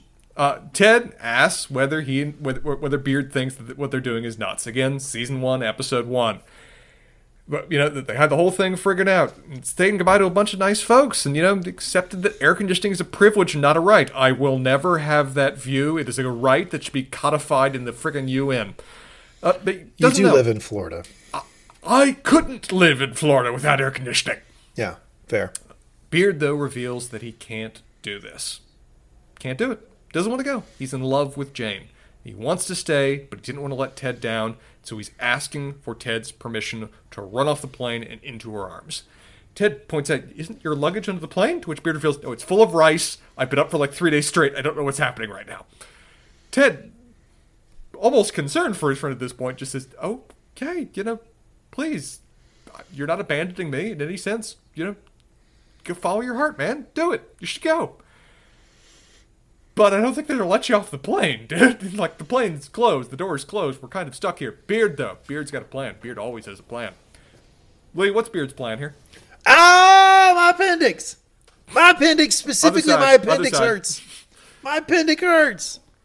He throws a straight-on medical emergency. They escort him out of the plane, on a gurney, on the stretcher, with one of the stewardesses asking Ted politely, would you like to go to the hospital with your friend? To which Ted says, nah, I'm okay, thanks though. To which she, who I'm sure is going to do a tell-all piece to every journalist that wants to pick up the story, rightfully calls him a fucking asshole given the information that she has. So Rebecca walks out of the airport, though. You referenced this earlier. She sees a pretty little girl running down the street. You didn't get to the reveal. What was the reveal you're talking about here? Beard's name. Don't we find that out during the... I thought we found that out during the wedding scene. Do we actually find it out here? No, we got it here. It's reveal. Willis. Go on, man. Talk about it. Ted calls him Willis. That's his first name is Willis, and it's wonderful because he multiple times has said, "What you talking about, Willis?" Willis to him, but yes, Beard's first name is Willis. I've got it here. I love you, Ted. I love you too, Willis. I moved it later in my notes. Yes. As Rebecca walks to the airport, sees the little girl. Did you recognize the little girl, by the way? No. Same actress that played Rebecca in The Mirror. Oh, okay, that's good. Hence part of the reason that Rebecca's drawn to her. She may just be thinking that she's imagining the little girl again the way she saw previously. Her daughter type deal. Yes. Yeah. It is her writ small. Little girl falls. She goes over to help. And behind this pretty little girl is a handsome big Dutchman. The man on the boat in pilot attire. We never get his name, but he gets hers, and perhaps Rebecca has found her prophesized relationship and child after all, unless it's also the team, or unless it's also all the other possibilities it could be. I was wrong about this one. I said she'd never see him again. A little bit of consistency, because he had stuff about, like, airplanes. He had planes, which I thought were just like, a style thing for his apartment, but no, he's actually just a pilot. In what is a collage of what I assume either are flash forwards or Ted dreaming about this while he's flying on the plane. It doesn't make sense if they're flash forwards, because you don't do flash forwards and then cut back to him waking up like mid-scene from what you were just doing. You would have stuck that at the end. You put me on this because I watched it the first time and I just sort of breezed through it because I was tearing up. But like after I watched it the second time, I'm like, why would you place all of those? Because it's the prototypical, like, the series is over, we're going to show you what everybody did in the future. Right. But you wouldn't stick that in the middle of his. You wouldn't stick that in the middle of his flight with him waking up real time later. That is confusing to me. I know. They framed this as if it's all a dream. I also sent you that interview from Brendan Hunt, one of the writers, plays Beard, who said that no, it's all real. I think he may just be wrong about what they wrote, but whatever. Yeah, he might be wrong because I don't, that doesn't make, one of two things is happening. Either it's a dream or they screwed up where they placed that. Because it wouldn't make if it's not a dream, then it makes zero sense to place it where they placed it in the episode. I'm with you. But little bits we get.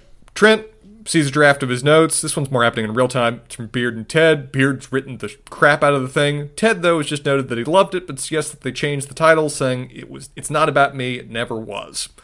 So he changes it to the Richmond Way, and we see him later happily signing away copies at a book signing in a bookstore. All the montage here is Cat Stevens' father and son playing. Yeah, wonderful song. Rebecca welcomes Roy as the new manager of Richmond. Sam has finally been selected to play for the Nigerian national team. The fan trio and May show off their new ownership shares, having, this. Whether this has more value than Green Bay Packer ownership shares, which we'll talk about more later, I can't say, but they are proud to have them. I'd like to say that the Father and Son song by Cat Stevens is particularly appropriate because it is a song about how you love your son and eventually the son will grow up to leave you. Yeah. And that was Ted's expressed fear when he's talking to his mother about why he didn't go back home. Mm-hmm. But the song frames this as, yes, this will happen, but this is the natural flow of things. And it's sort of like, it's okay, right? There's a bittersweet joy to it. That's just how this works. And it's okay. And like, that's what Ted is going home to accept, which is the fact that he's going to go home, love that little boy, as he would say, but the boy will grow up and leave him eventually, and that's okay. Roy said he's become new manager of Richmond, but also they've hired Dr. Sharon to work permanently as Richmond's head of mental health, with Roy and well-being, notably deciding to take sessions with her. Keeley and Barbara are opening their PR firm, and, as you noted, Keeley is marketing to Rebecca that maybe they should start a women's team. Maybe that will go somewhere in the future. Who could say? But Rebecca and Keeley both look excited about it. I think that's the spinoff. And Roy, Beard, and Nate are placing their reassembled Believe sign on the locker room. And, as we noted, in what is, in my mind, just all the further proved that this was a dream sequence because it's filmed with a straight-up fantasy filter on it and fantasy lighting. And Ted's it looks awful. It looks terrible. Can we talk about that? Yeah, it either is looks just fake, really cheap-ass CGI. They didn't actually pay to rent out Stonehenge or even make a model of it or even pay for good CGI with respect to it. But again, this is why I did my headcanon about, okay, well, it's a dream sequence. It's allowed to look fake. Ted's in the process of waking up, so the dream starts to come apart. Because then they cut immediately from this to Ted waking up. That's an atrocious-looking scene. It was weird. I loved the ceremony, pagan ceremony for a wedding at Stonehenge. Sign me up, Lee. Take notes. But without Ted there? Ted doesn't make any sense at all that he's absent. Again, Mr. tried to explain this. I don't buy it at all. This was a dream sequence. Otherwise, I can't make any sense of it whatsoever. Ted immediately wakes up after seeing this. Look at that. Having arrived back home from his oddly direct flight to Henry and seemingly Michelle, because she's there at the door to greet him as he walks in the door with his suitcase. He's with Michelle now. With Dr. Jacob nowhere notably to be found. I'm done. Dr. Jacob is across the tracks. Or on them, who can say? Yeah, look, here's the thing. Ted's my guy. I ride with Ted. He's picked Michelle. This is fine. Sometime later, who can say how long, Ted is coaching Henry's soccer team with notably the same philosophy and enthusiasm that he used to use at Richmond. Reminding Henry and us, all for the last time, incorrectly again, I feel I must add, to be a goldfish. The show ends with Ted smiling contentedly for the camera, seemingly now at peace with his life that he has chosen. That, sir, is the end of Ted Lasso. And the crowd goes wild. The crowd goes wild. The end of Season 3. They call this on Apple Plus. They're calling this the season finale. We shall see. We shall see. Let's talk about marketing here, man. Why wouldn't they market this as some kind of series finale?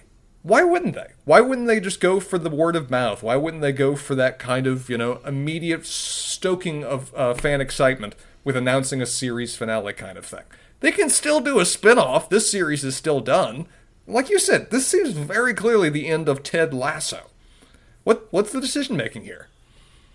No idea. Other than it could be a push-pull between the people who created and made the show, so like Bill Lawrence and Jason Sudeikis, and Apple, right? Because Apple might be pushing them to make more, and they could be in sort of prolonged discussions about that, and Apple might not be willing to market it as the finale because they're continuing to try to pressure these folks to make more episodes. That's probably the reality of what's going on here. Is that Jason Sudeikis very clearly had mapped this out as 3 seasons.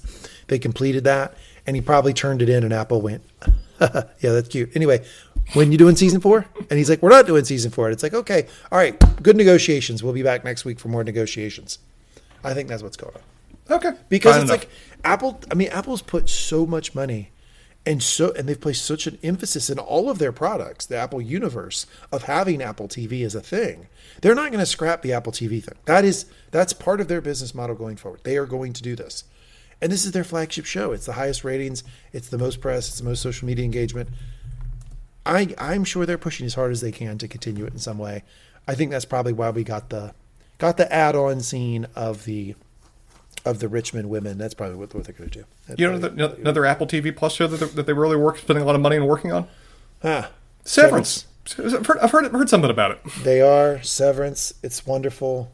And you're going to get to learn exactly what the hell that's all about here soon. I don't even know what the show's about. I know nothing about this thing other than it's gotten high reviews. We'll find out. I can't wait. That will show up on this podcast feed. Our episode coverage of Severance. Episode 1 will show up on this podcast feed. Before we get there, though, some segments, sir? Yeah, segments. Let's do train wreck of the episode first. Rupert?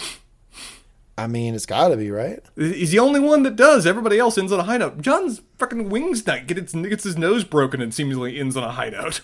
Yeah, it's got to be Rupert. I think if all the characters, I mean, every other character seemed to like win or do well, but Beard's path to getting there was a little strange. He was a little odd. He starts in a thong. He has to fake an appendicitis. Like he has a sort of I think he enjoyed it though. He might be a bit of a train wreck, but not in any sort of pejorative way. But he's kind of a hot mess this whole episode. Well, him and Jane are just a train wreck. They're just going off the tracks together. It's how their relationship works. That would be a real test for me. Like if I was Beard's friend, Jane is the significant other. Yeah, I'd be like, you know what I'd be doing? I'd be doing the little hype thing with all you guys. I'd be like, look, he picked her. All right, guys, like we got to tighten up here. Like I know she wears like jackets as skirts in public, but we got to tighten up. We got to get behind this Jane. She's literally saying that he can't hang out with us because she's afraid that we'll seduce him and take him away from her. I know, man, but there's some good parts about her too, right? She paid for the dinner that one time. She puts live squirrels in my mailbox. He picked her, okay? All right, damn it, he picked her. He picked her, okay? This is how these conversations go, people. We're only exaggerating a little bit for comic effects. Exactly how we would be doing it. All right, let's get to the Sports Center top 10. First one for me, the UEFA Champions League. Formed back in 1955, it involves, before we get to actually the group stage, 81 of the best teams from the various premier leagues around Europe, going down to 32 by the group stage, to find out what is not only the best team of their particular division, but the best in all of Europe. In terms of just the utterly dominating forces in this, England has done very well with its teams having 14 wins, with 5 separate clubs having won the title over time, but dominating far and above them, though, is Spain. Spanish clubs have won this damn thing 19 times. In fact, the current champion, Real Madrid, how many of those 19 do you think they've won, man? 6. 14 of them. 14! Okay. They have won as many as all of the English teams put together, including the most recent of the Champions League title. That's what I got on that. Okay. So all of my Sports Center top 10s are going to be about Coach Smith, Coach Dean Smith, because there's some variety around this. Because I'll give you different types of things about Dean Smith, and I think it's important because Dean Smith wrote a book called The Carolina Way. Dean Smith's entire coaching philosophy has been through the years called The Carolina Way. This isn't a last episode thing.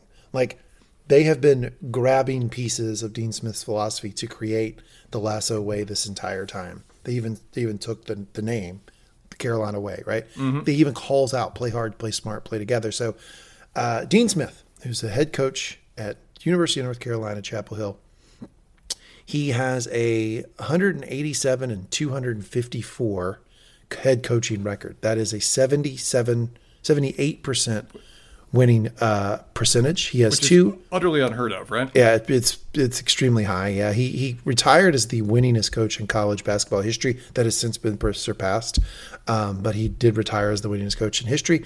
2 NCAA championships, 11 Final Fours, 13 conference tournament victories, 17 conference regular season titles, 1 NIT championship, and that's Coach Smith. He actually played college basketball at the University of Kansas, where he won a national championship as a player, if you can believe that. He is best known for running a clean program, having a high graduation rate with 96.6% of his athletes receiving degrees while he was the head coach, which, by the way, he was the head coach.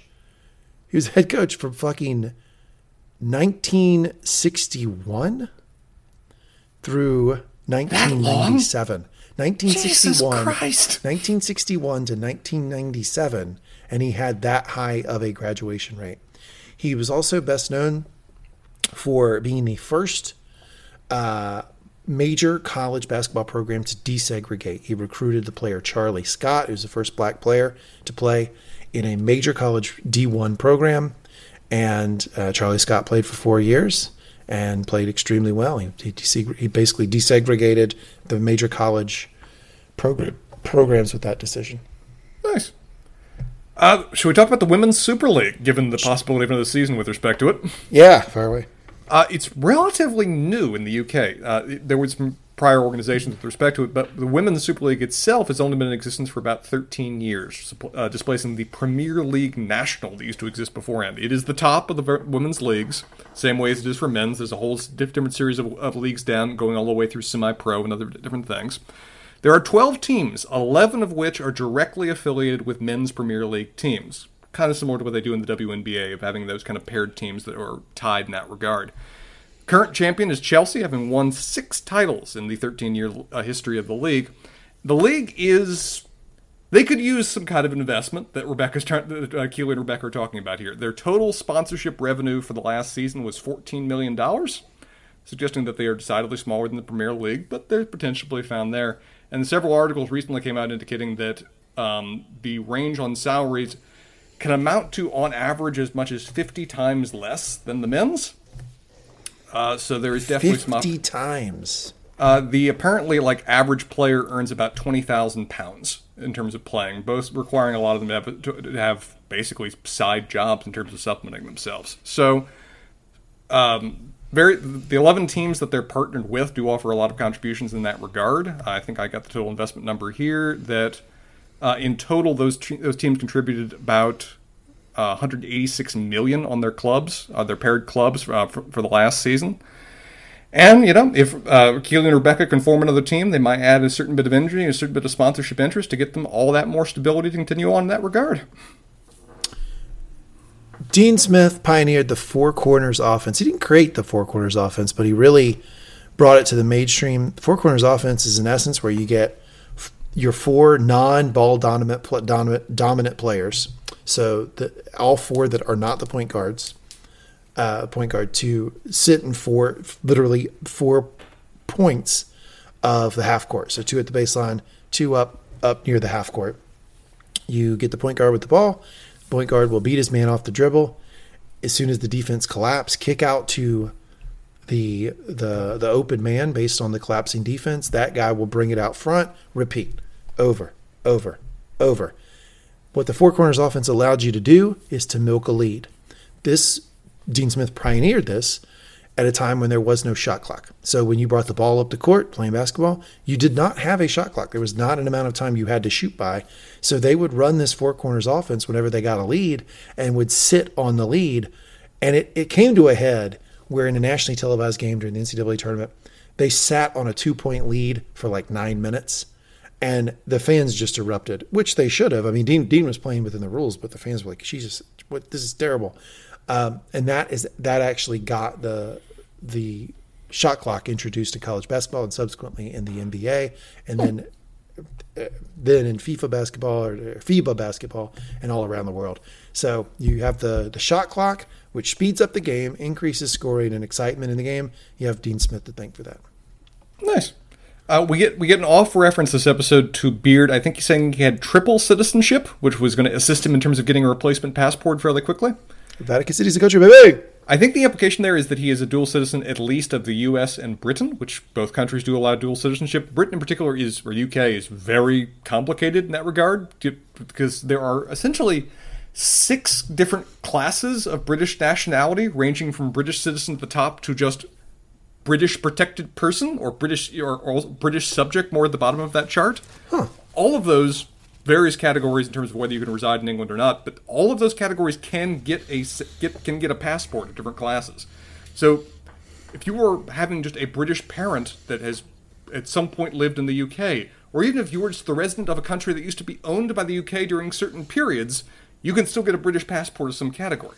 Now, Vatican City, on the other hand, they do allow dual citizenship. They allow any numbers of citizenship, because you can become a citizen of the Vatican City purely based on the fact that you work in Vatican City. You have to be a cardinal, you have to be a priest, you have to be an employee among the 1,000 or so people that work and live there to become a citizen. So the implication here is that Beard is in some way working for the Catholic Church. Wow. In a very senior capacity to be located in Vatican City. It's not explained further. I'm hoping he's a quiet cardinal. Can we please get like a Beard After Hours Part 2 in the spinoff where we learn about his role as a cardinal? I would love to see that, please. I want to see Beard voting on the Pope. Okay, I've got 3 more, which we can go back and forth, or I can just do them. Stories about Dean Smith. None of them are particularly long. I've only got 1 more myself, so go all 3. Dean Smith took over coaching the UNC basketball program in 1961. He was very young when he took over. He took over for Frank Guthridge, who had won the NCAA tournament. Right, he had taken over. He had won the NCAA tournament not too long before Dean took over. So this was like a big deal that this young guy was made the head coach. And for the first 4 years, he really struggled. And in 1965, on the way home, on the bus ride home from Wake Forest, after a disappointing loss to the Wake Forest basketball program, the college students at UNC, now forever live in infamy, hung Dean Smith in effigy. You're and kidding. The players saw that. You're kidding. On the bus as they were driving back on campus. They hung Dean Smith in effigy. After that game, the players, first off, Dean had to physically restrain the players from getting out of the bus to go attack the kids that were doing it, which he did because he's Dean Smith. After that game, UNC would win 9 of their last 11 games, and Smith would subsequently go on to turn the program into a consistent success from 1965 to 1966 onward. Smith's teams never finished worse than tied for second in their conference. So from Good Lord. 1966 on until the mid-90s when he retired, they never finished worse than second in their conference after being hung in effigy. All right, next. When Dean Smith died, he left every player he'd ever coached $200. You're serious? Yeah, every player he'd ever coached got an envelope from the estate of Dean Smith. There was a check for $200 with a note that said, "Enjoy a night out on coach." How many players got those? A lot. A whole lot. Thousands, right? Yeah. Maybe not thousands. I think in the hundreds, though, for sure. I mean, there's only like 14 players at a time. Is that all? More not all of them were, alive. Oh, sure. Michael Jordan famously did not cash his. He has it hung up in his office as the owner of the Charlotte Hornets. But yeah, every player got $200 from Coach Smith, and he said, "Enjoy a night out, a good dinner out on Coach one last time." And this is my favorite Dean Smith story. You ready for it? What you got? Here it is. Best Dean Smith story I know. So this was in the 90s, and Dean had recruited a guy named Maktar Indai, who was a Senegalese player. And Maktar played for Chapel Hill, and they're in practice one day, and Maktar missed an assignment. And Coach Smith runs out on the floor, and he goes, "Hey, you need to go here, you need to do this." Maktar looked down at his feet. Coach Smith said, "Hey, look at me when I'm talking to you. All right? You missed the assignment here." Maktar would not look up.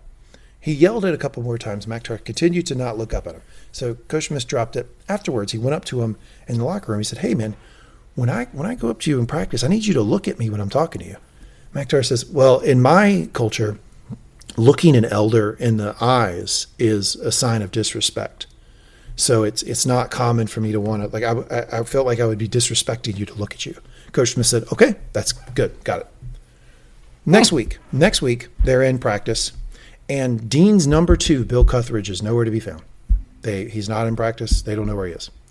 Maktar gets a call from his mom from Senegal after practice, and he says, hey, why is your coach here? And he goes, no, Coach isn't here. Coach Smith is here. He's, no, not Coach Smith. Coach Bill. Why is Coach Bill here? He goes, well, I don't know. The mom explains, Bill Guthridge had been there the entire week preceding, hanging out with his family to learn the culture, to come back and explain it to Dean. Wow. So Dean never made that mistake again. He sent his number 2 guy to go to Senegal for a week to learn the culture, so he never made that mistake again. That's the type of coach Dean Smith was, and that's why I was so happy to drop Dean Smith facts in our final episode of the Lasso Lowdown. Last thing for me to wrap up what is, I'm sure we've only had 9 at this point, right? If my math is correct. Yeah, we landed on 10 perfectly, like we do every episode. When it comes to fan-owned teams, effectively I'll say they fall into 2 different categories. One, which I think is more common among professional-owned teams, is what are just publicly owned companies that own teams. And so if you own stock in the company, you arguably own stock in the team.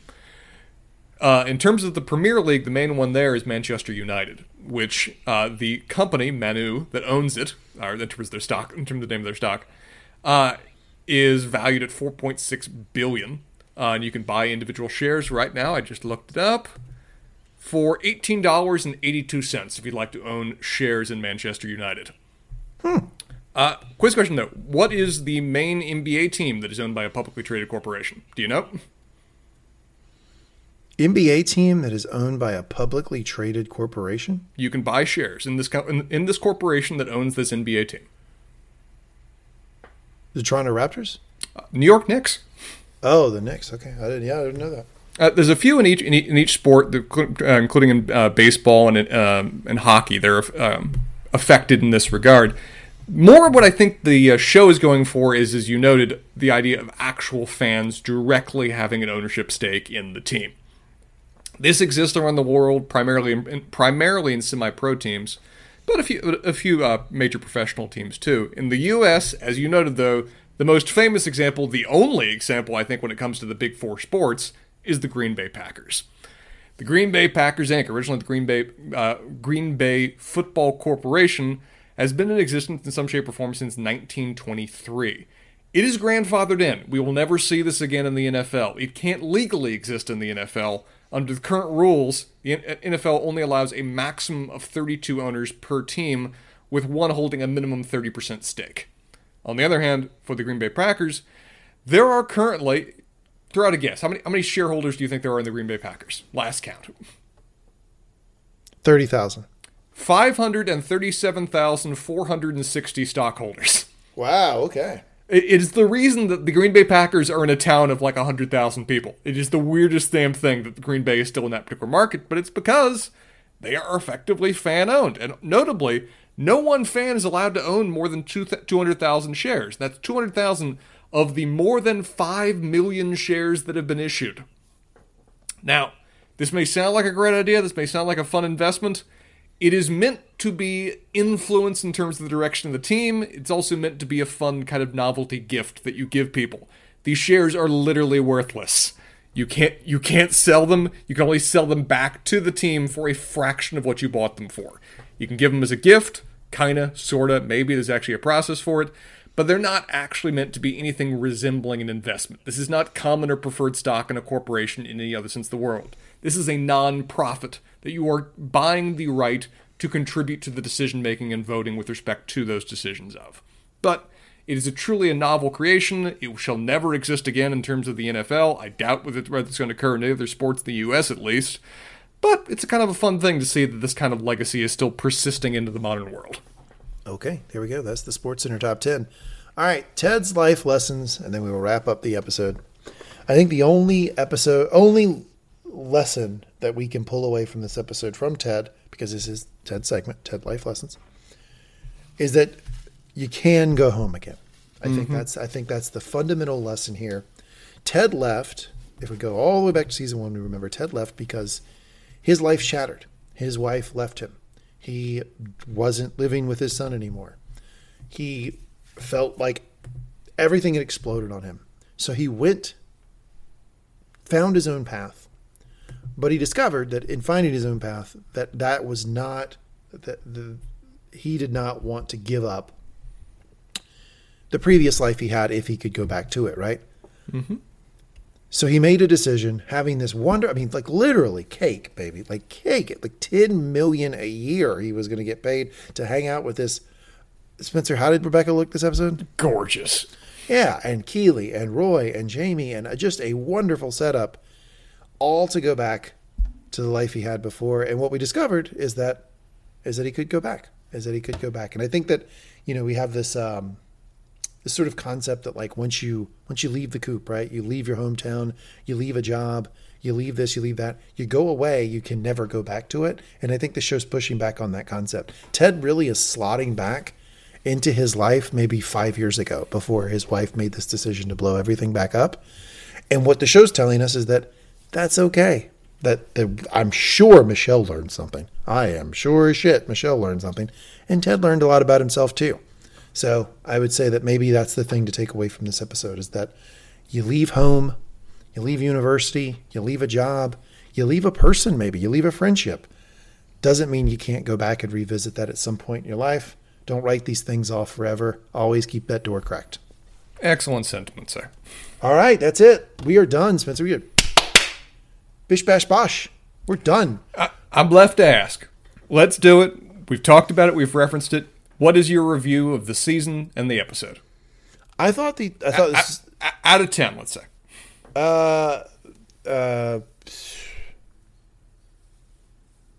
7 for the season. You give it a 7? Give it a 7. I give season 1 9, season 2 8, season 3 7. Now, when I say that out loud, the first thing you could say is, well, it got worse and the quality dropped off. I'm still talking about a fucking show that's a 7. Yeah. Like, I still love watching it every week. It still made me cry like every other week, if not every week. I still care about the characters. Still enjoyed the writing. I still laughed. It was still successful in everything it was trying to do to me. I do think they could probably stand to hire an editor.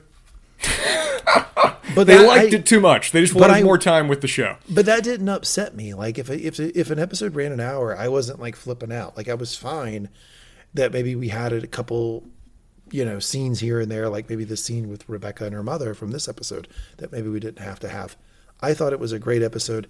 Everything that I liked about Ted Lasso from season 1, the show was still doing. It's not as good as season 1, but every single thing I liked about it from season 1 was still happening for me.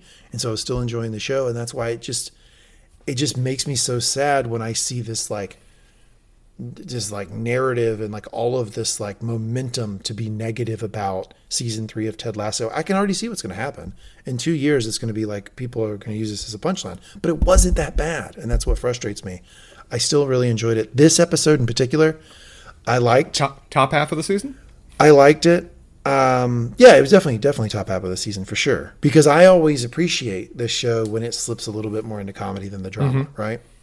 So it was already stylized in a way that I appreciate from Ted Lasso. I like where a lot of the stuff ended up. I like that they, yes, I was rooting for Ted Rebecca, but where they ended that made perfect sense. They landed that plane perfectly for me with these two characters.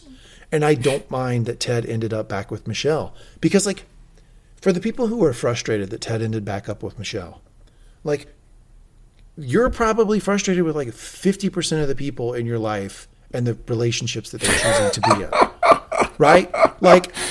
We all have that in our life where we look at people and we're like, why is she with him? Why is he with her?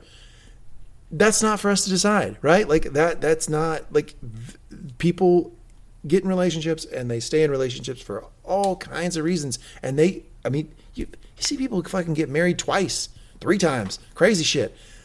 These things happen. That part is particularly realistic to me. That Ted would not have ended up with somebody. He wouldn't have ended up with Sassy or Rebecca or somebody that he met over in the UK, that he actually would go back to his ex, because how many fucking people go back to their exes, especially when you share a child with the person?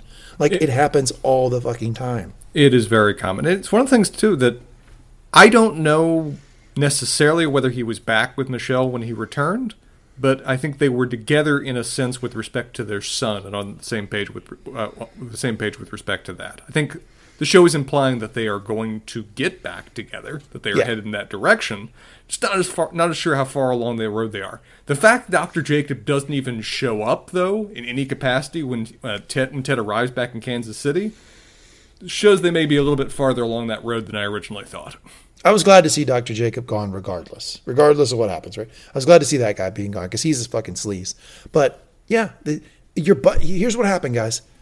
Your buddy went back to his ex-girlfriend, and sometimes that fucking happens. Well, and you know what the problem was? All of those friends badmouthed the shit out of the ex-girlfriend before he returned to her, and now it's awkward. Yeah, now it's going to be weird for a little while, but, I think the only thing you can do is support your buddy, and ultimately, they were consistent about that. Ted never stopped loving Michelle. We saw that over and over again in the show. He tried at times, but it didn't work. No, and so I think for Ted, it's a happy ending. I'm totally okay with it. I liked the episode. I liked the season. What say you? I liked the episode more than I liked this season. In terms of I'm ranking the three, I'd probably do season 1, solid 9. Season 1 still ranks high for me in terms of television shows. It had the exact right moment, the exact right tone, and was just so well structured. Season 2, a bit more risk-taking, a little bit more sloppy as a result, not helped by the fact that Apple made them do 2 extra episodes that kind of broke the flow and continuity of the show a little bit. But I still think that it was going into a much more dramatic setting and mostly made it work. Give it maybe a 7.5, something along those lines. Season 3, it still had the charm. It had a lot more flaws, though, driven by the fact that, as like you said, I think the editing posed some problems and the pacing for where they went with certain directions. And a few plot lines, I think, just don't work. It was still entertaining, though. It was still enjoyable. It wasn't in any way bad. I'd probably give it maybe along the lines of a 6, something along those lines. Okay. This episode, I'd rank higher than that, though. I thought this was a successful episode exact for what it strived to do. It wanted to be heartwarming, it wanted to be feel-good, it wanted to wrap up various plot lines in a way that people would find enjoyable and celebratory. And I think it mostly succeeded in that regard. Most of my quibbles are more related to how it wrapped up various other season threads that weren't executed the best. But the episode itself, for what it actually cared about, for what it wanted to demonstrate, I thought it was a generally pretty solid success. I'd put it not only in the top half, but probably about the top third of the episodes of the season. Yeah, so don't come around my socials with fucking Ted Lasso season 3 jokes. I'm not interested in them. I don't find them funny. I think that the show was still pretty good, and I don't like this idea that we're all just going to all right, let's get our internet pitchforks out and just start to hate something that is still good quality and still emotionally affects a lot of fucking people. So, not for me. I liked it, and I also really enjoyed doing this podcast with you, sir. Damn straight.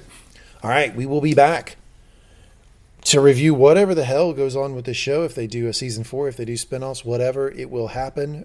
Episode by episode review will happen on this podcast feed. But before you get that, you will get cross-listed our first episode coverage of Severance. So the first episode of Severance, Spencer and I will go through here in a couple weeks, review. We will cross-list it on this podcast feed.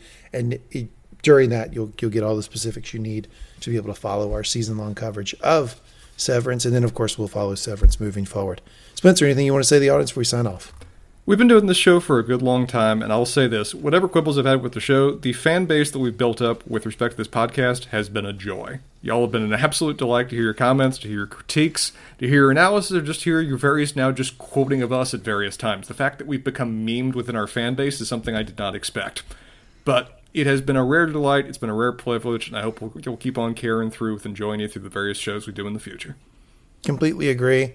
This is one of our first podcast to really take off on the Bang Up Talks podcast network, and we appreciate everybody for listening. All of the reviews, all of the writing in that you did, all of the tea recommendations, the dessert recommendations, all of the writing in to tell us if you liked a particular plot line, if you didn't, if you liked what we said, what we didn't. All of that is super appreciated, and we hope you'll follow us on other journeys as we review other television shows as we continue on in the Mangum Talks podcast network. You can check out all of our stuff at www.mangumtalks.com or go to your favorite podcast platform. type in Mangum Talks. Those are the keywords. All of our stuff will pop up. As said, we'll be reviewing Severance here soon. We will see you then. Thanks, everybody, for listening.